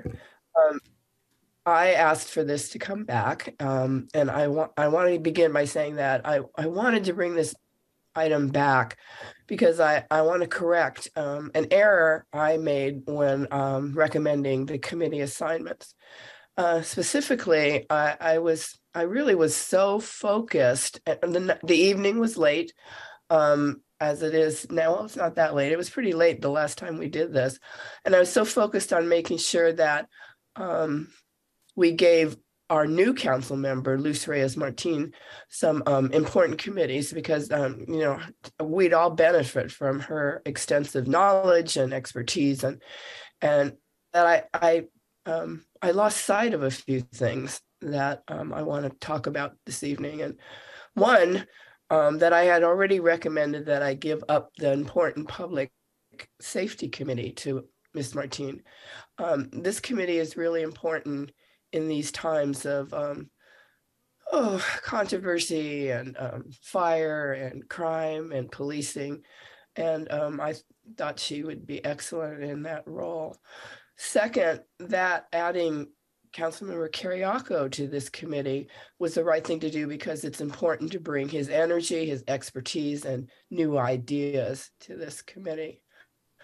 But I lost sight of the fact that by adding Ms. Reyes Martin and Councilmember Kiriakou to the Economic Development Committee, Councilmember Kasdan, who has been serving on that committee for several years and working and is in the middle of the strategic plan, we'd be in essence bumping him off. This was unfortunate and I feel is just wrong because by adding two new members, we would lose the continuity, the experience, and the knowledge that Councilmember Kasdan has because he's been part of this committee for so long.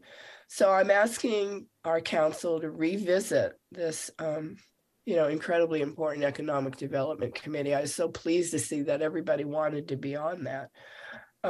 In order to, and I'd like to support and hope my colleagues would agree to support Councilmember Kasdan to serve on this committee.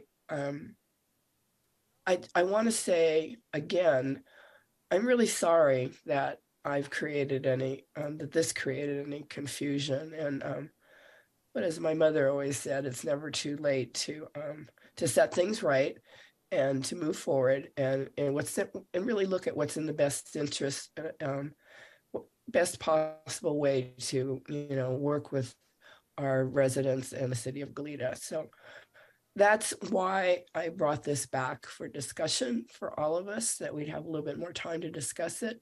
And that's where I'm coming from this evening. So I'm hoping that we can talk about this, and then we'll need help figuring out how to do that. Excuse me. I see a hand from Councilmember Kiriakou. Thank you, Mr. Mayor Pro Tem, and thank you, Madam Mayor. I appreciate that heartfelt explanation, and I appreciate you acknowledging your intentions and where we ended up and the situation we find ourselves in today. One thing I didn't hear from you, or perhaps maybe I could infer something from it. What was your intention for who the members should be? This committee, the economic development. Mm-hmm. My intention tonight, or my intention the night that we did this. I'm sorry, let me be more clear. So if I had understood you correctly, you were talking about the different considerations you were juggling, and you kind of, if I understood you correctly, and please correct me if I'm wrong, because I don't want to get this wrong, but it sounded to me like you were saying you had intended for it to come out one way, but that it actually came out that night a different way. So did I understand that correctly, or was what you intended that night correct, but then it's just upon reflection? Yes, thank you for helping me clarify that. Yes, I hadn't thought it through. I was tired. It was, and I really didn't think of the fact that Councilmember Kasdan has been on there for a while and in the middle and of the strategic plan. And I think his expertise and what he's learned over the years and is important. So it'd be nice to have consistency with one person that has been on there. And not that the two of you wouldn't do a fabulous job, but there's something to be said about, somebody that's been working on this for a while. I appreciate the sentiment, Madam Mayor, and I think we can all agree that, whoever you selected, because there were four of us, any one of us could do an excellent job. I do have some questions. I think my questions really more kind of depend upon whether or not we want to consider creating a vacancy or not. If there's will of the council to create the vacancy and then discuss who should be the council members that fill that vacancy, then I do have some questions. But I guess, to me, it kind of makes sense to kind of figure out, like, do we want to do this or not? Because we have the positions filled. So to me, the first question is, do we want to do the first action, which is, as I understand it, I'm looking at my attorney, there's a couple of actions that would be required. The first would be to create a vacancy or vacancies. And then the second would be to entertain a motion on how to fill those vacancies, because different council members could have different ideas in mind of like who the two people should be. So yeah, that's the correct process. It's a subcommittee, so it can only have 2 council members on it. So it requires a vacancy in order to have any other appointment. Otherwise, we'd have a majority of the council. Okay, so I guess I would just hold off on my questions until I'm clear on kind of where we're at on that first question. Councilmember Reyes-Martin. Thank you. I appreciate the comments, Mayor Perotti, and I know that they are sincere. I'll try to keep my comments brief since we may have other comments and public comment or folks watching on the Zoom.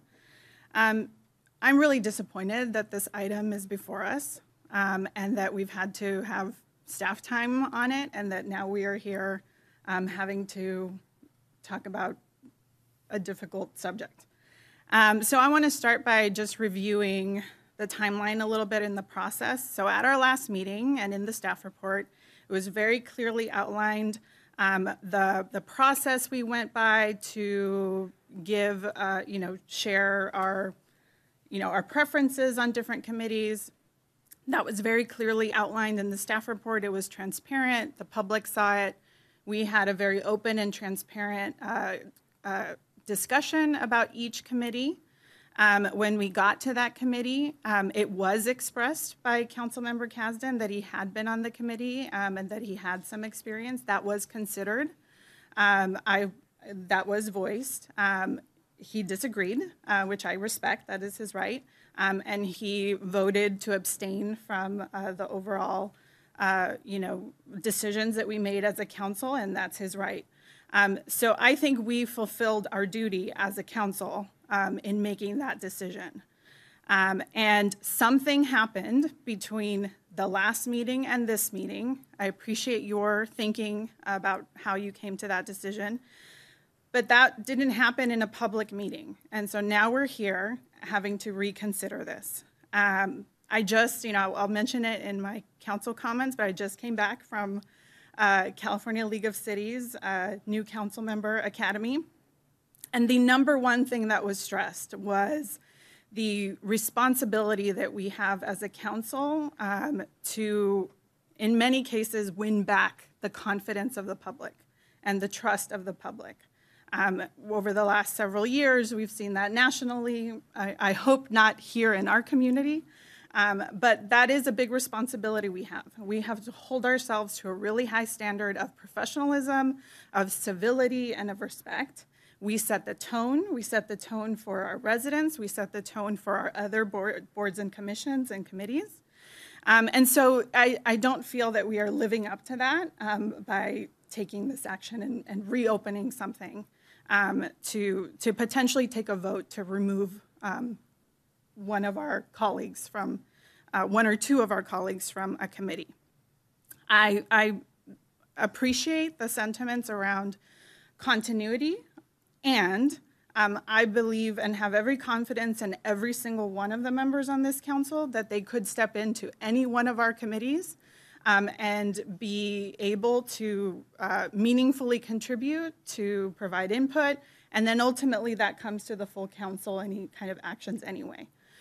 So yes, I think continuity is always one consideration. I don't think it is the only consideration. I think I'll wrap it up with that, but I am not inclined to do anything other than reaffirm the decision that this council has already made. That was done in public. Our staff moved forward with implementing a decision that we made.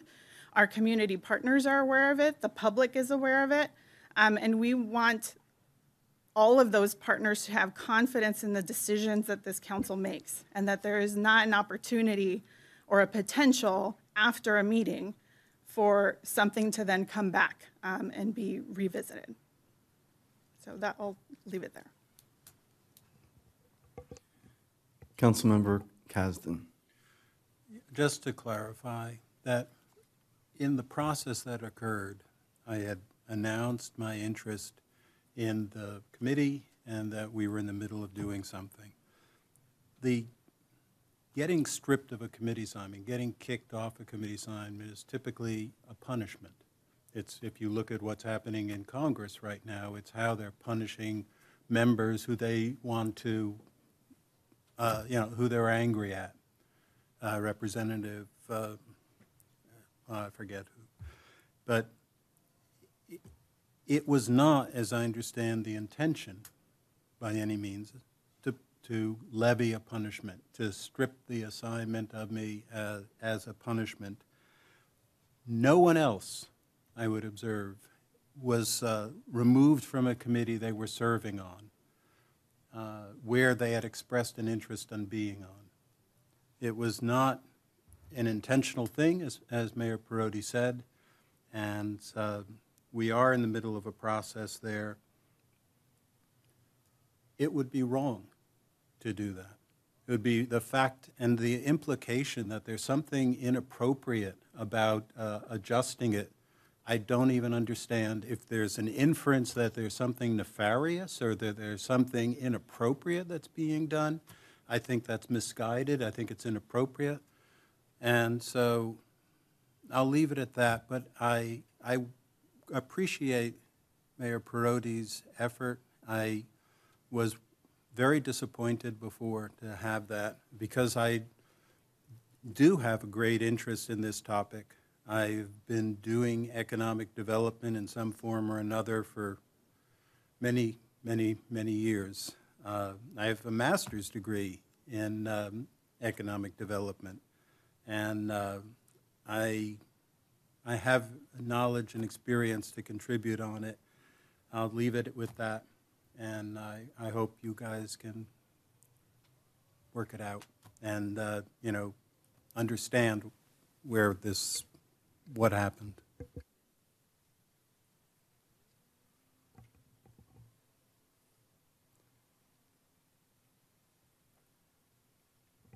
Mayor, there are no hands at the moment. Okay, do we have any other speakers on Zoom? Yes, if anyone within the Zoom webinar would like to speak to a recommendation E, please use the raised hand icon and I will call on you. I do have Kristen Miller for recommendation E.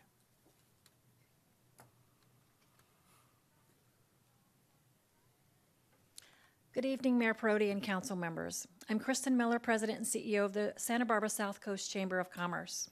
We sent a letter to this item, which I won't repeat here, but I would like to summarize our concern regarding the return of council appointments to committees and the Economic Development Subcommittee after this item has already been discussed and voted on in a public council meeting.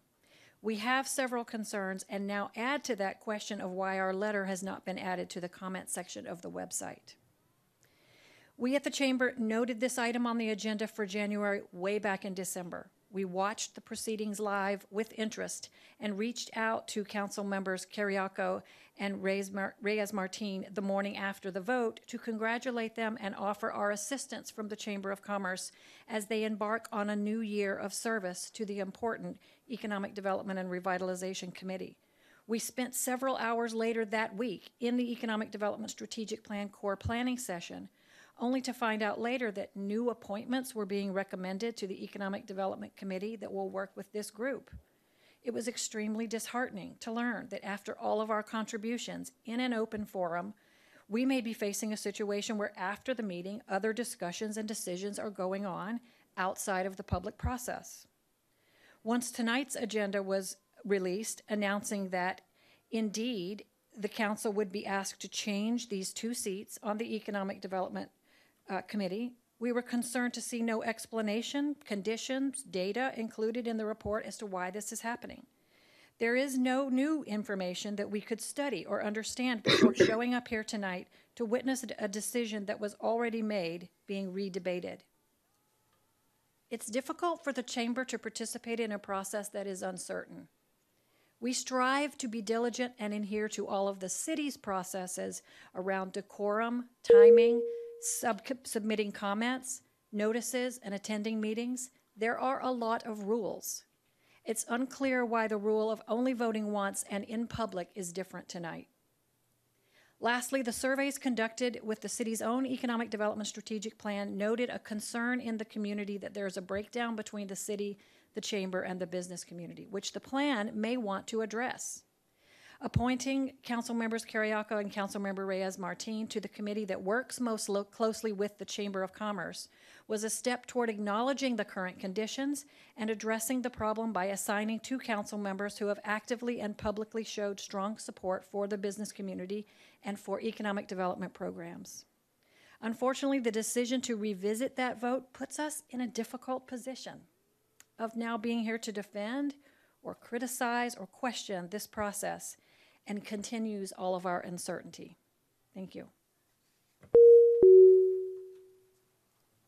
And we have no further speakers. Okay, back to council. Madam Mayor, I'll say a few comments. Okay, please do. So I want to first start by saying, sometimes we make decisions here that we later reconsider, and that's happened to me on this council. I at least remember a time with regard to the cannabis licenses and our discussion there, and there are times that we are able to come back and revisit and change our decision. Our decisions are not set in stone.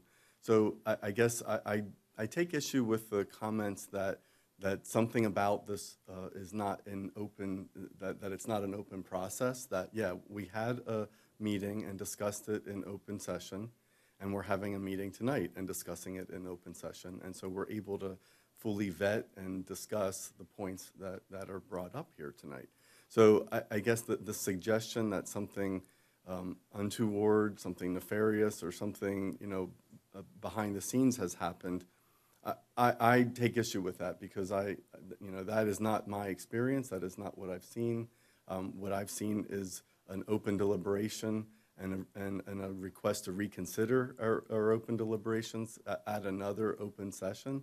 So I guess I'm not convinced that us taking this on tonight is that there's anything per se wrong with that. It doesn't seem that in itself is something wrong. We have the ability to reconsider our decisions, and this seems like an opportunity to do that.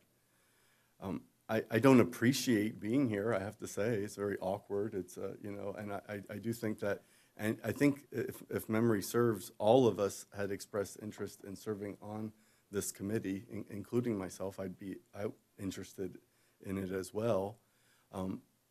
That wasn't, where we landed last time, and, who knows what will happen today. But, I know that anyone here, would serve well on it, I believe. I don't think it's, about trying to look at who isn't going to serve well on a committee, because I think any of us could do it exceptionally.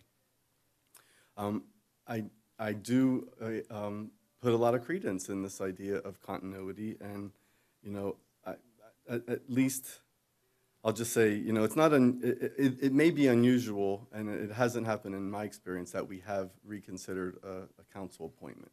So that is not something that I've seen before. But I have to say, I have not seen a precedent where we did not allow a council member from a committee to to be removed from that committee without their consent. That would be a first as well. So I am kind of, I do put credence in this idea that, unless someone has been egregiously not performing their duties, that they should or could be removed from that committee if that's something that they want to continue on. So it doesn't sit well for me to do that, although we did do that last time, and I think now we're having an opportunity to look at that again. I also agree with the mayor that, it was late at night, and we have had some decisions that we've made that I didn't think were the best, and that didn't serve the city that well when we have made them, and we're tired, and it's been a long night. And unfortunately, I do believe that was one of the situations at that time. So I would like to hear additional conversation and ideas, but those are just some of the thoughts that I have right now. I see Councilmember Kiriako's hand. Thank you, Mayor Pro Tem and Madam Mayor. I've just been sitting here for the last minute or two, kind of reflecting on what Mayor Pro Tem Richards was saying, sort of reflecting in the moment as you were saying it. And you brought up a specific example, the cannabis process. So let me just, we're not really agendized to talk about cannabis, but since you brought it up, let's talk about cannabis.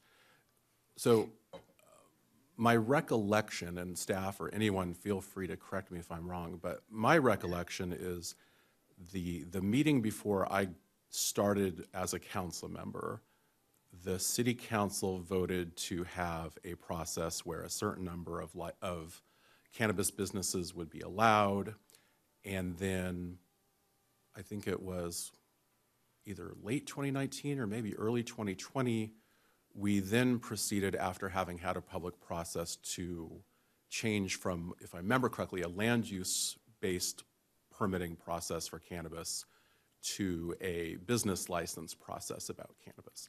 And if I remember correctly, one of the things that I had wanted to have happen was to go from this kind of notion of first in line, you have the first shot at the permit, to a merit-based process. And I lost that vote, by the way. But if I recall correctly, that wasn't something that happened at the next publicly scheduled city council meeting. That happened months and months afterwards, and we had a workshop where cannabis businesses came in and told us, what is taking you so long and what's the deal? And we gave comments to our staff like, what's going on with this process? Let's get it going, because so much time had gone by. So I don't know who wants to take that, but my recollection is these, at least if that's the one example you can name, those two, that example doesn't really seem congruent to me with this situation where it's the next meeting. And I was actually informed that this was gonna be on the next agenda within like 48 hours. I don't see the situations as congruent. I mean, if someone wants to correct me and it was a lot more accelerated and it happened a lot more closely together, please correct me, but I don't see anyone correcting me. So I think there was public process that happened. We got further staff direction that we should really, based on city attorney direction actually, that we should really be doing a business license process rather than a land use process. So I just don't know how they're the same thing. Councilmember Kasdan. Yeah, I mean, I understand the difficulty here. So we're in the situation where either I join and somebody has to, in essence, volunteer to leave, or I don't go on. And that's a complicated and awkward position. I had one idea that I had, let me throw this out and see if this is helpful, that basically the idea is that we have another committee, and that is that social welfare, we right now, you know, as the city grows, as our capacity grows and you know what we do, that we essentially create a committee that's going to do seniors programs, youth programming, not recreation, but that social welfare function kind of thing that we don't have right now. The only way that we manage it is through the grants committee, and it's, you know, maybe less coherent and less strategic. And so I would think there would be some, if this sounds good, and it could be that child care goes into that as well, that we create this other committee, and then whoever isn't on economic development goes onto that committee.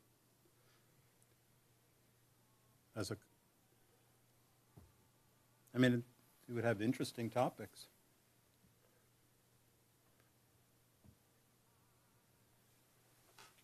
Yeah, Councilmember Kiriakou. Thank you. First of all, I mean, let me just say, Councilmember Kasdan, I really appreciate how you're conducting yourself and trying to find a solution to this. You know, when we had the meeting before, when we voted on this, you know, we all kind of took turns saying why we wanted to be on the committee. And one of the reasons I said I wanted to be on the committee was because I suspected that there would be opportunities for the work of that committee to be able to work on matters such as childcare, and it was a personal passion of mine and a policy passion of mine. And I do see a really strong nexus between children and youth programs that relate to not just whether or not an employee has a place for their kid to be at during work, but the impact on brain growth, access to quality nutrition, a safe environment to learn and play, and how that ultimately leads to better, more adjusted humans. And so I think I can sit here and say more than one thing can be true at the same time, which is I think that childcare and those types of issues, youth services, cannot be divorced in terms of how I define economic development from the work of that committee.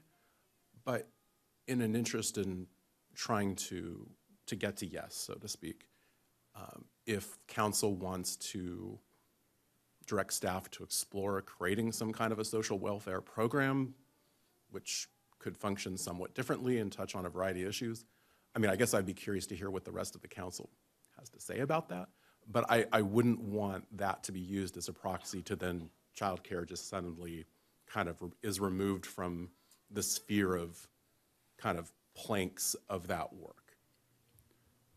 I don't know if I'm answering your question or Yeah, not. I mean, I guess what I would say is there's obviously with, let's say if we're specifically talking childcare, there's obviously implications for business, but it's fundamentally about the children. Just like, you know, healthy brains are good for, you know, there's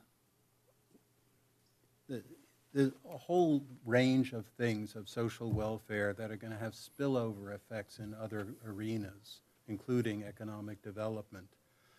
And clearly it's going to be it'll have an impact in terms of childcare that you don't get economic development often without having some sort of capacity for childcare. But at its core, it is focused on the family.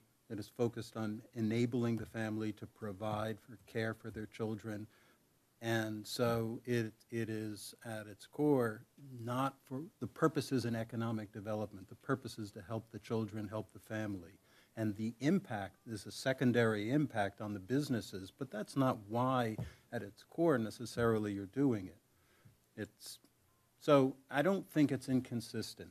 And I think that essentially if you're devising a program to provide child care, you can do that with a kind of a straightforward process, knowing that it's going to benefit businesses in the area. So anyway. Can I respond, or I don't know if you have other people in the queue? No one else is in the queue at the moment. Okay. And I don't want to get into a tit for tat. So, I mean, I'll just say that I think more than one thing can be true at the same time. There can be a social welfare component to childcare. There can be familial reasons for childcare, regardless of whether or not the parents are in the workforce or not. I hear that. But if you're waiting for me to say that childcare isn't really economic development, you're going to be waiting a really long time. And I don't, you know a lot about economic development, and I don't want to get into an argument with you that isn't going to produce a positive outcome. And we disagree on that. But if there's a way for us to get to what you're saying about social welfare, I'm happy to consider it if the will of the council is to create a social welfare committee. But I can't see, I mean, I think it's in the RFP. I think it's part of the plank of what's going on. The chamber's got it in their roadmap to recovery. The National Chamber of Commerce provides a toolkit on how to get the business sector behind childcare because it's an economic development thing. So I don't think it's productive to argue about whether or not childcare is economic development or not. I mean, at the end of the day, what we're trying to accomplish tonight is a decision on whether or not to create vacancies on the committee and then refill them or not. And I'd rather keep our energies focused there, respectfully.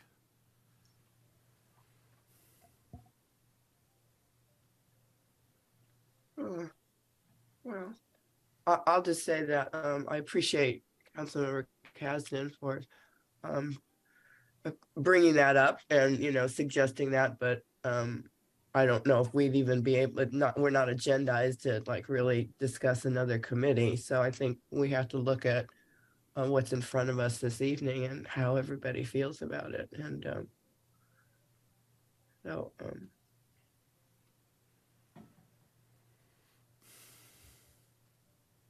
so if we, I guess this is for Ms. Garibaldi, if we're making changes, that would be 2. We change the appointments by removing both existing committee council members. Is that, and then reappointing or I guess I'm still kind of confused on that one. Madam Mayor, you can do it either way. You could remove one member, or you could vacate Okay. the entire committee assignment and start over. Either of those would be appropriate. Okay.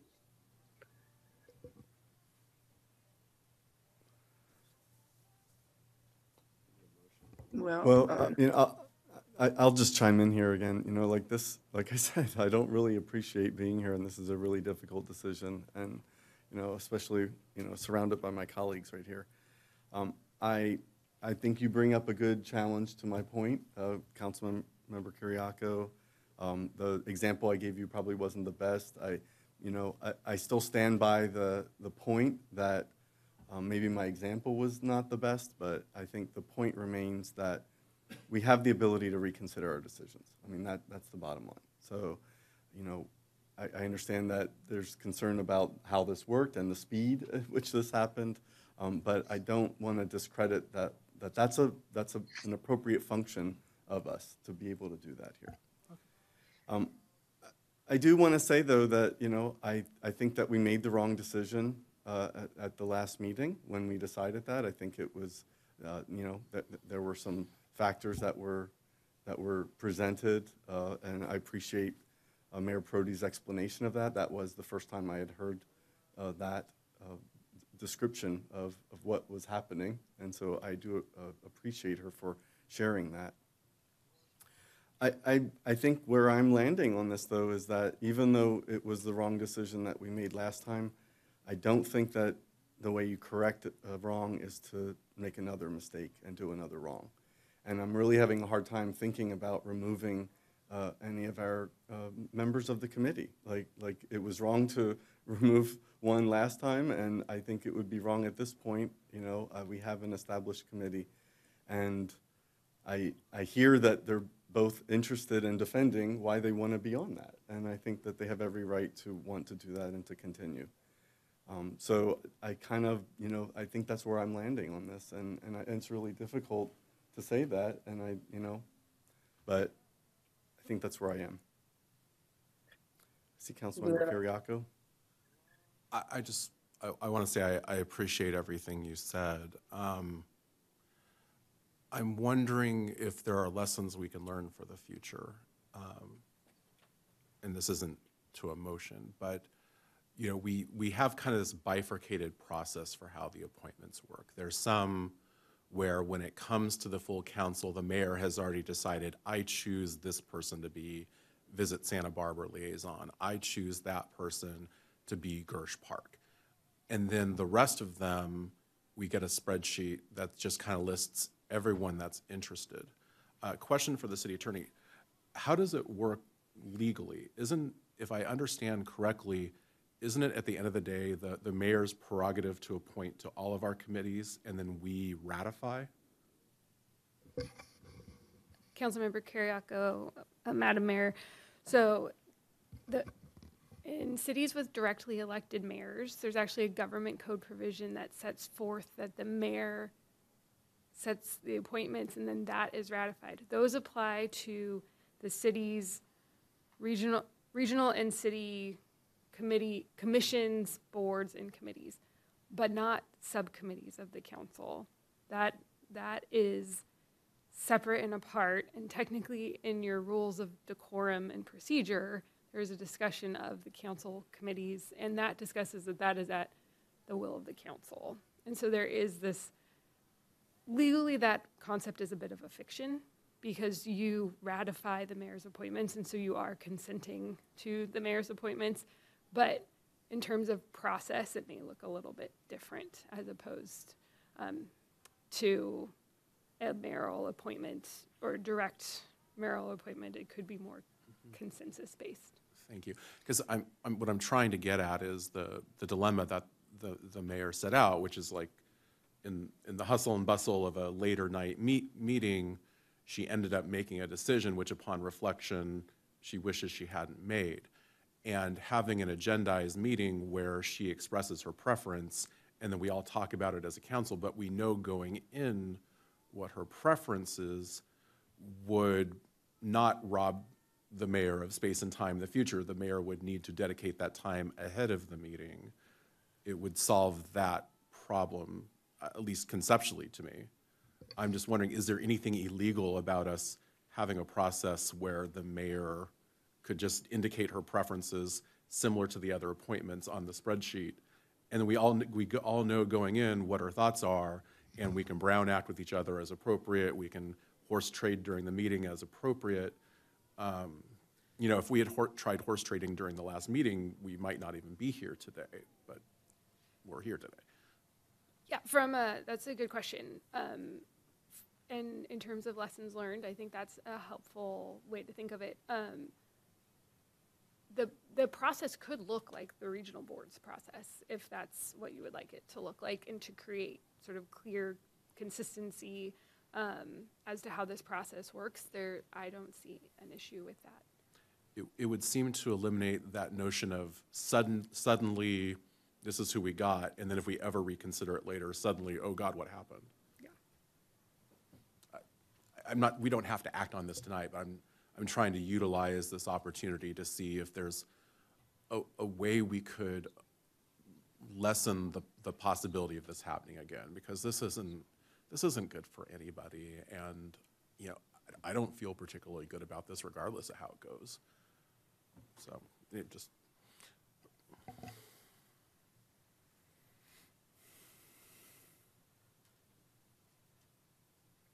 seemed to be in need of a motion. Well, I will say that when we first had our when we voted to have an elected mayor, and it went through, and I came forward as the first elected mayor, this topic was a really importance to me because and I even went to Mike Jenkins at that time because I didn't like the idea that the mayor had all the authority to appoint.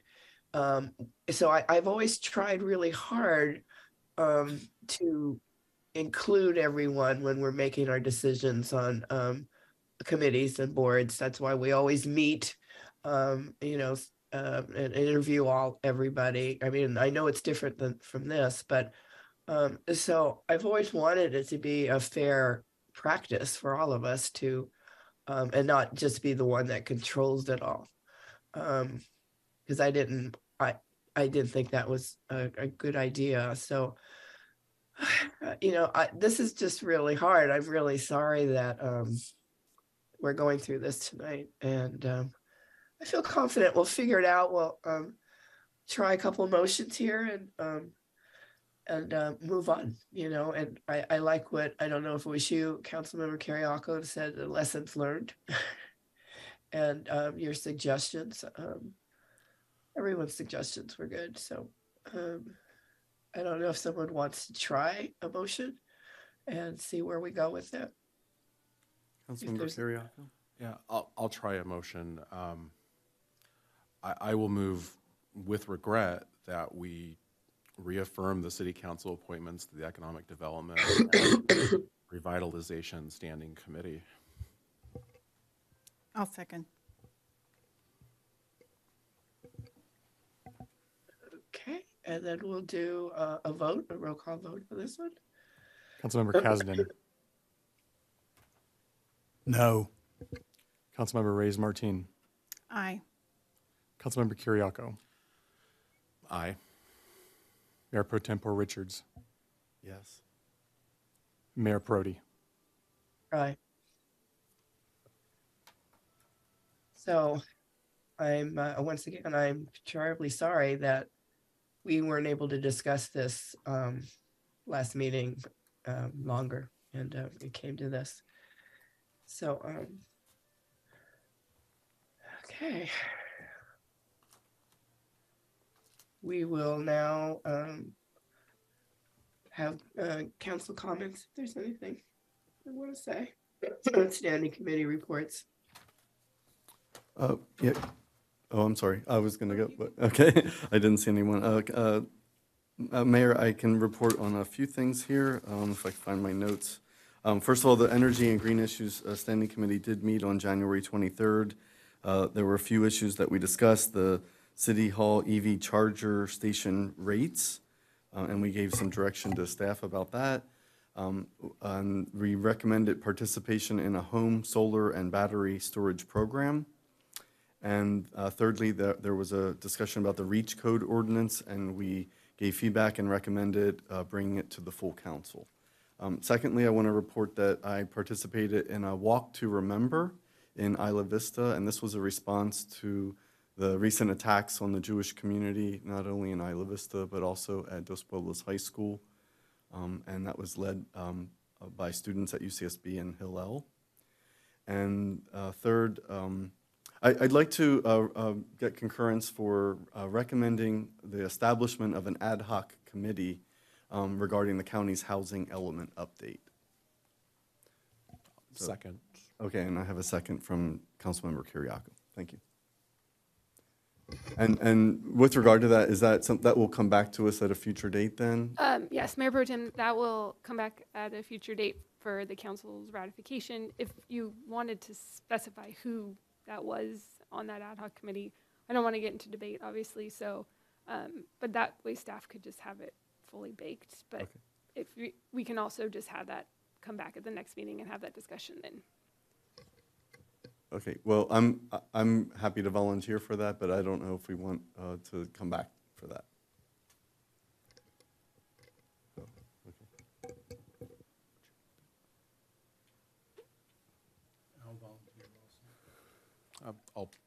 I'll nominate Councilmember Kasdan. I would support that. Okay. All right, thank you.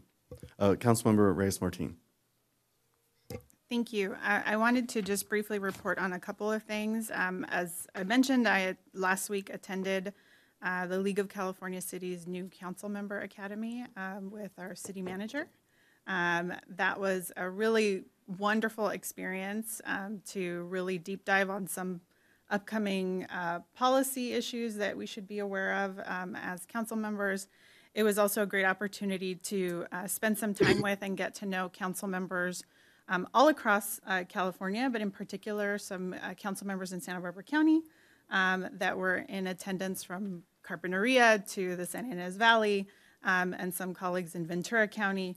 That was a really great time to talk with them about issues that they are concerned with, and some other new council members to have some peer colleagues and time with. So that was very valuable. And I look forward to joining as part of the league, the Women's Caucus and the Latino Caucus for the League of California Cities. So I look forward to participating in resources that are available to council members through those groups. I also wanted to say that with concurrence from Councilmember Kiriakou and in talking with our city manager to bring forward a Black History Month proclamation at our next meeting. I did notice that the county's Black History Month calendar included maybe some suggestions or nudges for cities to really recognize Black History Month, and I would really support that, and I believe this council has done that in the past.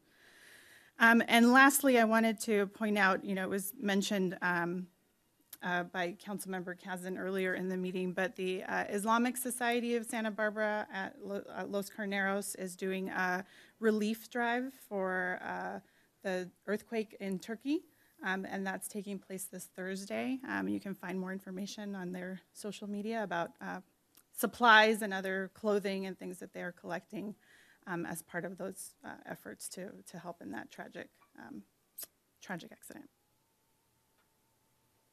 That's all. Okay, no other comments? City Manager? Yes. Thank you, Mayor Pro Tem, Madam Mayor, members of the council, members of the public. I do have 4 announcements. The first is there was a press release that went out from the city last week announcing to the community and more specifically neighbors and businesses in Old Town that we were going to be moving forward. I see the mayor trying to speak. Your microphone is off, I think, because I can't hear. I'm going to start all over. Thank you, Madam Mayor, members of the council, members of the community. I do have 4 announcements tonight. The first one has to do with, we put out a press release last week, and this press release had to do with a specific project in Old Town a project that the council took action on in December. The action in December was a green light to the project, but essentially it was approving the mechanism so that we could start enforcing parking generally in Old Town, right? That mechanism did not exist. Currently, there are, for example, there are signs that say 60-minute parking. We don't have the ability to enforce that. So that was the driver, but the project certainly is related to a bigger project of restriping in Hollister on Old Town.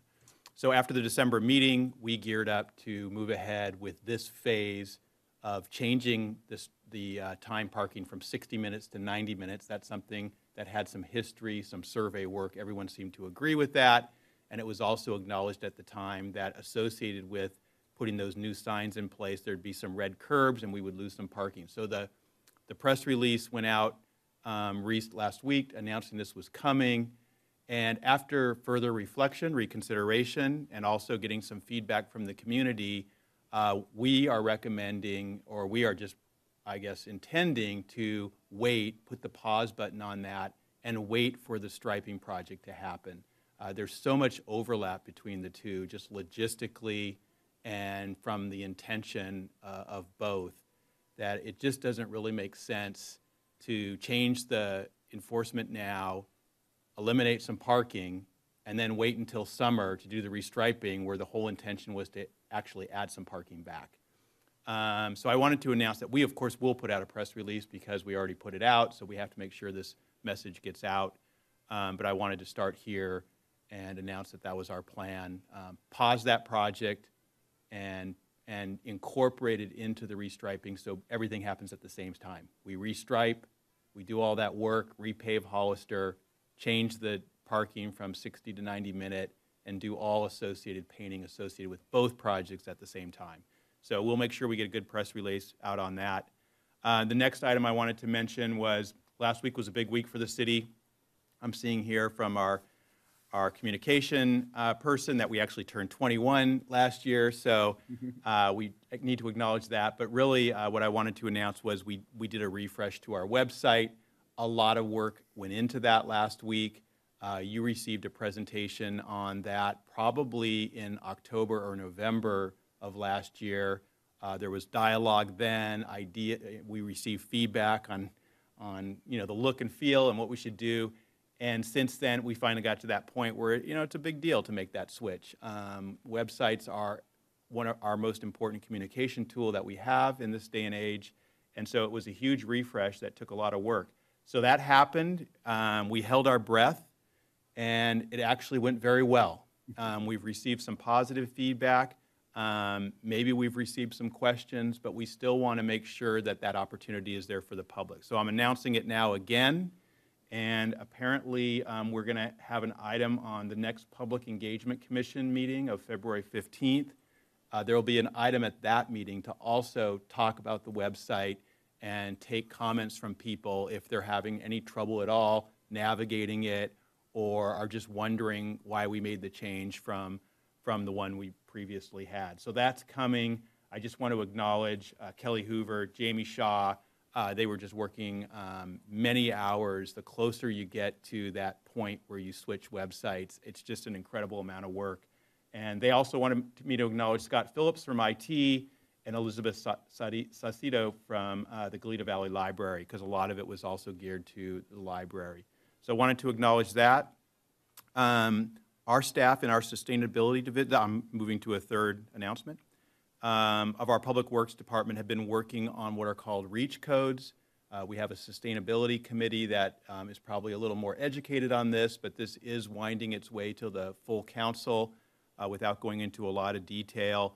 Essentially, these REACH codes would be such, the thrust of them is that new construction would be required to be electric, all electric instead of gas. There is 2 workshops coming up. One on February 21st, and I just saw the flyer that went out at 1 o'clock. That's a Zoom workshop to take feedback from the public about these REACH codes before they wind their way to City Council.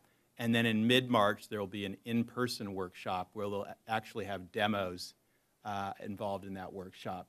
So those are both coming, and then the hope would that it would get to City Council in April. And then my final announcement, and I think I made this one last time, but we'll keep doing it because it's such a big project, is Equifowler is coming.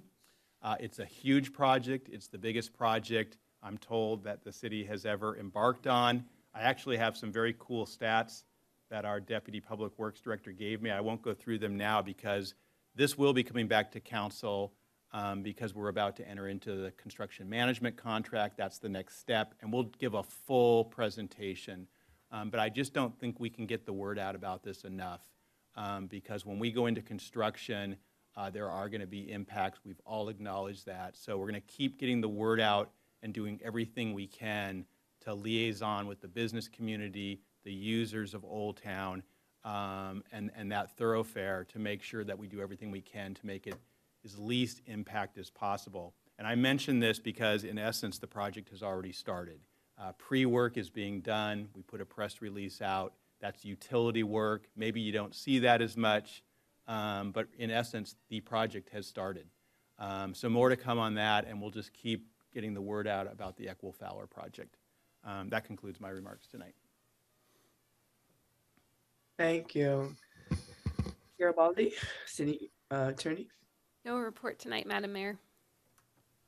Okay, well, then this meeting's adjourned. Thank you, Mayor Pro Tem Richards, for helping facilitate this. Thank you. Hope you feel better. Thanks. Night, everyone.